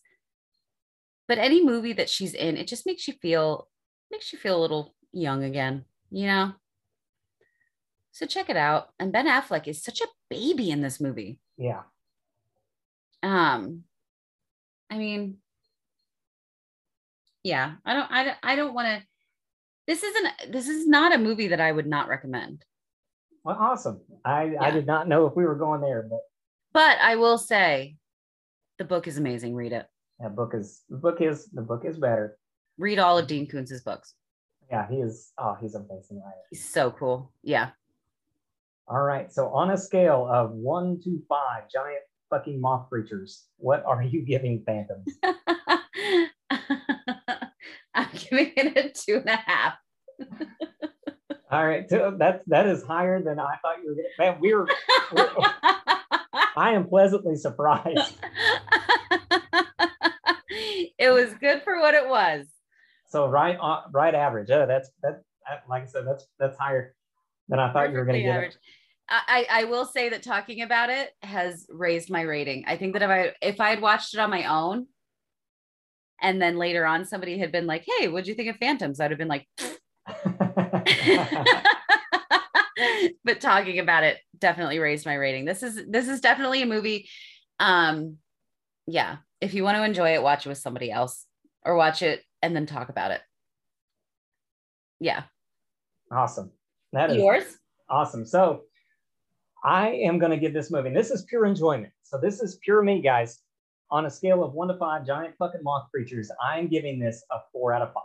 Yeah, boomer. And that is not a technical rating, guys. This movie is not a good movie. But if you like 90s, if you have that nostalgia bug hitting you, this will give you all of those feelings and thoughts and all that stuff. And just watch this for Liev Schreiber and Peter O'Toole alone, and you're gonna have a good time. I mean, crack some beers, have friends over, preferably horror friends, because if they're normies, they're gonna hate you. But you want to have a good time on a Saturday night, just laugh at something, then this is a amazing watch. Yeah. I had so much fun with this movie, but like I said, it's not a great movie. Yeah. It is not.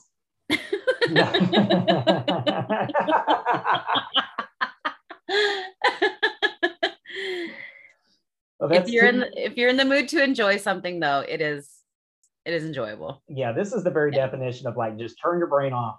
Just silly, stupid fun. Yeah, absolutely. Silly, stupid fun. Yeah. We all need that sometimes. You can't watch The Witch every day. Exactly.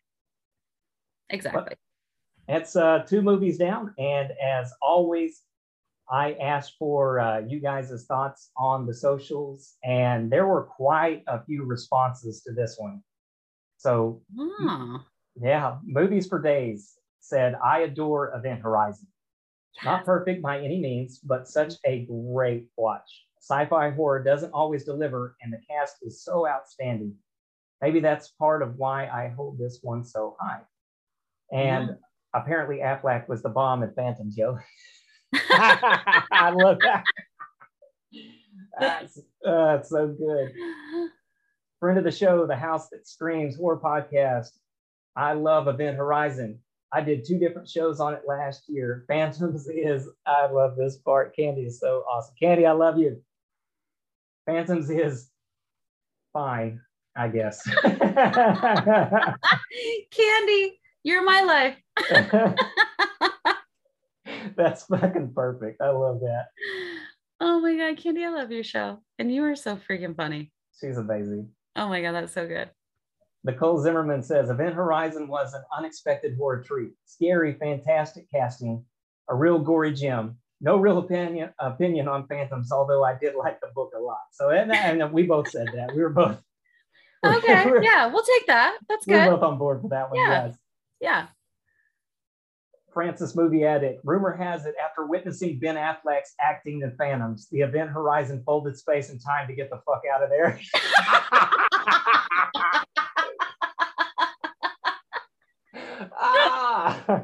All of the likes on that one. Oh my God, that's the best. That's probably so good. Yeah, I'll give that one. That is amazing. Man Bites Dog Podcast says, I love Event Horizon so much. It has got one of the best spaceships in sci-fi. Also, Sam Neill and Fishburne kill it. And yeah, you're spot on with that. Nothing about Phantoms, which I am not surprised. And finally, Rudy. I love them both, and I love you, Rudy. You are the man. Somebody out there finally is on board with Phantoms besides myself. Hey, Rudy. You made Rumors day. Yeah, he was the only one. I constantly get that. It's funny because when people ask for controversial horror opinions, I'm always throwing this one out there. In fact, Ian from Podcast of the Damned, who is just an amazing human being, has an amazing show, guys. But hi, Ian. He asked that the other day, and so mine were.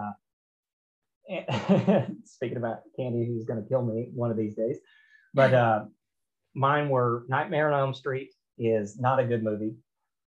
Phantoms is a good movie. God. And if you don't agree with me, it doesn't mean that I'm attacking you personally. I think that everybody would do good to remember that. Yeah. If we don't agree, we're not mad at each other. Well, before we get out of here, do you have a controversial horror opinion off the top of your head? Off the top of my head, do I have a controversial horror opinion? Oh my God.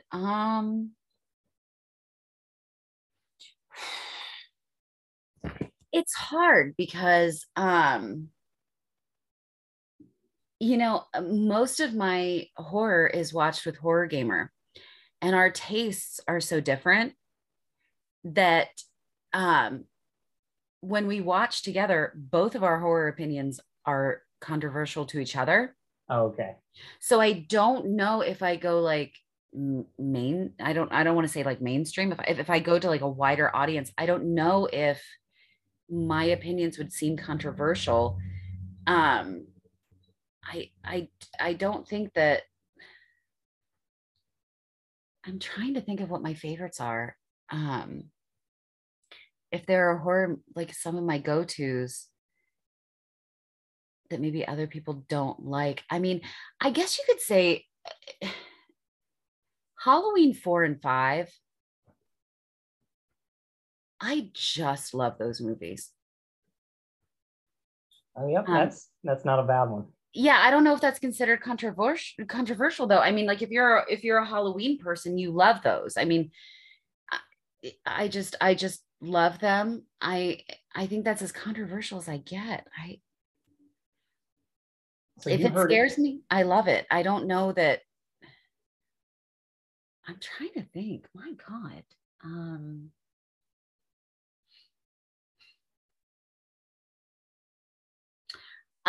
this might be controversial. Okay. Don't at me, everybody. I Well, we're hated about to give your links Midsummer. here again here in just a second, so be careful. No. What'd you say? I said we're about to give your links just a second, so be careful. I'm about to lose every single one of my followers. I hated Midsummer. Oh, I'm sorry. I'm sorry. I can't. I've watched it 4 times. 4 times. oh man, that is a good one because I I love I Midsommar. I have tried. I have tried. I can't. I cannot. I can't. I think that's the most controversial that I can get. I can't. I cannot with that movie. I hate and you know what it is though? I hate every single character in that movie. Okay. Well, they are easy to hate. Yeah, and I think that's why I can't identify with anybody in that movie. So I can't. And it's not even that I'm rooting for anybody to die or to live. I don't care. I love it. Okay. So that So that is a good one. that's my controversial movie opinion. I'm sorry. I hate Oh, Midsommar. that's awesome. That's Yeah. awesome. Yeah, that breaks my heart because I love Midsommar more I'm than I do Hereditary. sorry. I know everybody loves it. Everybody, but Hereditary? Yeah, I think Midsommar, and that's I guess maybe that's controversial, but I think Midsommar is a better movie than Hereditary. Oh, we disagree. Yeah, just a little bit. No, that's awesome. Yeah, Hereditary has my whole heart.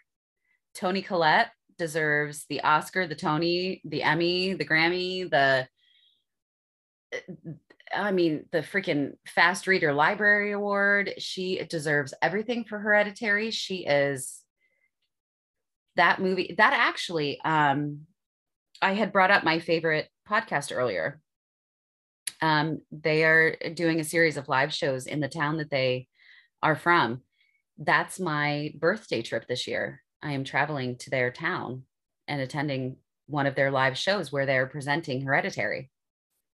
Oh, that's awesome. Yeah. And I cannot wait because my favorite podcast and one of my favorite recent horror movies is Hereditary. I could watch that movie over and over again. I love that movie. The dining table scene, her breakdown at the dinner table. Oh yeah. Is one of the best acted scenes in recent movie history. I can't say enough about it. What is your favorite horror movie of all time? Evil Dead 2. Nice. Yeah, I don't even have to think about it. It's been my favorite for years. I love Evil Dead 2. Yeah. That is absolutely my jam. What about yours? We'll get out of here real pretty soon. But what's your favorite horror movie of all time? Of all time. Hell House LLC. Oh, it's a good one. Yeah. And that's one you don't hear a lot. Even I mean, as good as it is. Yeah. And it's a recent one. I think that I was very much on the Exorcist wagon for decades, but Hell House LLC, that movie still to this day scares me as much as it did the day I saw it. I have met, and on one of our episodes, we actually interviewed the filmmakers. I stalked them until I could meet them, and I've had several conversations with them. They are the coolest people in the whole wide world. And that movie I can watch over and over and over again. That's a good one. Have you seen Terrifier? Oh yeah, I hated that movie. Did you hate it? Oh yeah, I thought that was a whole lot of nothing with gore thrown in. And that's apparently another controversial horror opinion I have. But I hated Terrifier. All Hallows Eve, which came before it, I thought was okay. Okay. But Terrifier, I just could not stand that movie. I watched it last night for the first time because so many people loved it. I liked it. And then I woke up this morning and I was like, I really liked that movie. And I thought about it, and it's like, I kind of really want to watch it again. Because now today, I don't know if I liked it as much as I thought I did. Yeah. So I think I'm going to rewatch it because I don't know. I'm not a big gore person. Mm-hmm. So I don't know if I like it as much as I thought I did, as much as I think I do. I mean, the clown is creepy. Oh, yeah. I'm not afraid of clowns in person, but you put a creepy clown in a movie, fuck me. Yeah. Yeah, I just couldn't get on board with that. There's no plot to it. I don't know. I just couldn't get behind it. People love that movie. Oh, yeah, they do. Like, yep. Cult-like movie. Like, they love it. Well, now they have another reason to come at me, but there's plenty of them. Leave us alone, you guys. I know. We don't want to hear about Midsommar or Terrifier. All right, Gabby, we will close this out one more time. Why don't you tell the listeners where they can find you? You can find us on Twitter at Horror LLC, Instagram, Horror Haven LLC, and download the Slasher app, slasher.tv. We are there at Horror Haven LLC. You can find us on any of the podcast apps that you listen to. Just search for Horror Haven LLC. Again, we're on hiatus, you guys. I'm so sorry. We will be back as soon as we possibly can. We miss you and we love you so much, and we look forward to talking to you again. But in the meantime, please listen to our back catalog, and we can't wait to talk to you guys again. Please listen to our episodes featuring our good friend Stephen Harold from the Ginger Snaps here on YouTube. He is still putting out a ton of new material on his YouTube page. And he was most recently on our page, on our podcast, talking about Rob Zombie. Another controversial topic, but awesome. Yeah. And guys, like I said, all those all those links will be down in the description. Go check them out. Give them a follow on the socials for their podcast. They do an amazing job. And Horror Gamer, who we will be having on the show in just a few weeks, also has a YouTube channel, and I will link that as well. And I promise you, you're not going to be disappointed. They do such great work. Hi, Horror Gamer. I miss you and I love you. Hi, friend. Hey, my dude. I hope you were doing well. And as always, if you would like to follow me, I'm on Twitter at WoodsPodcast1, gmail.com. Well, Gmail. You can email the show, podcastinthewoods1. And until next time, my dudes and deadites out there, stay scary. Bye.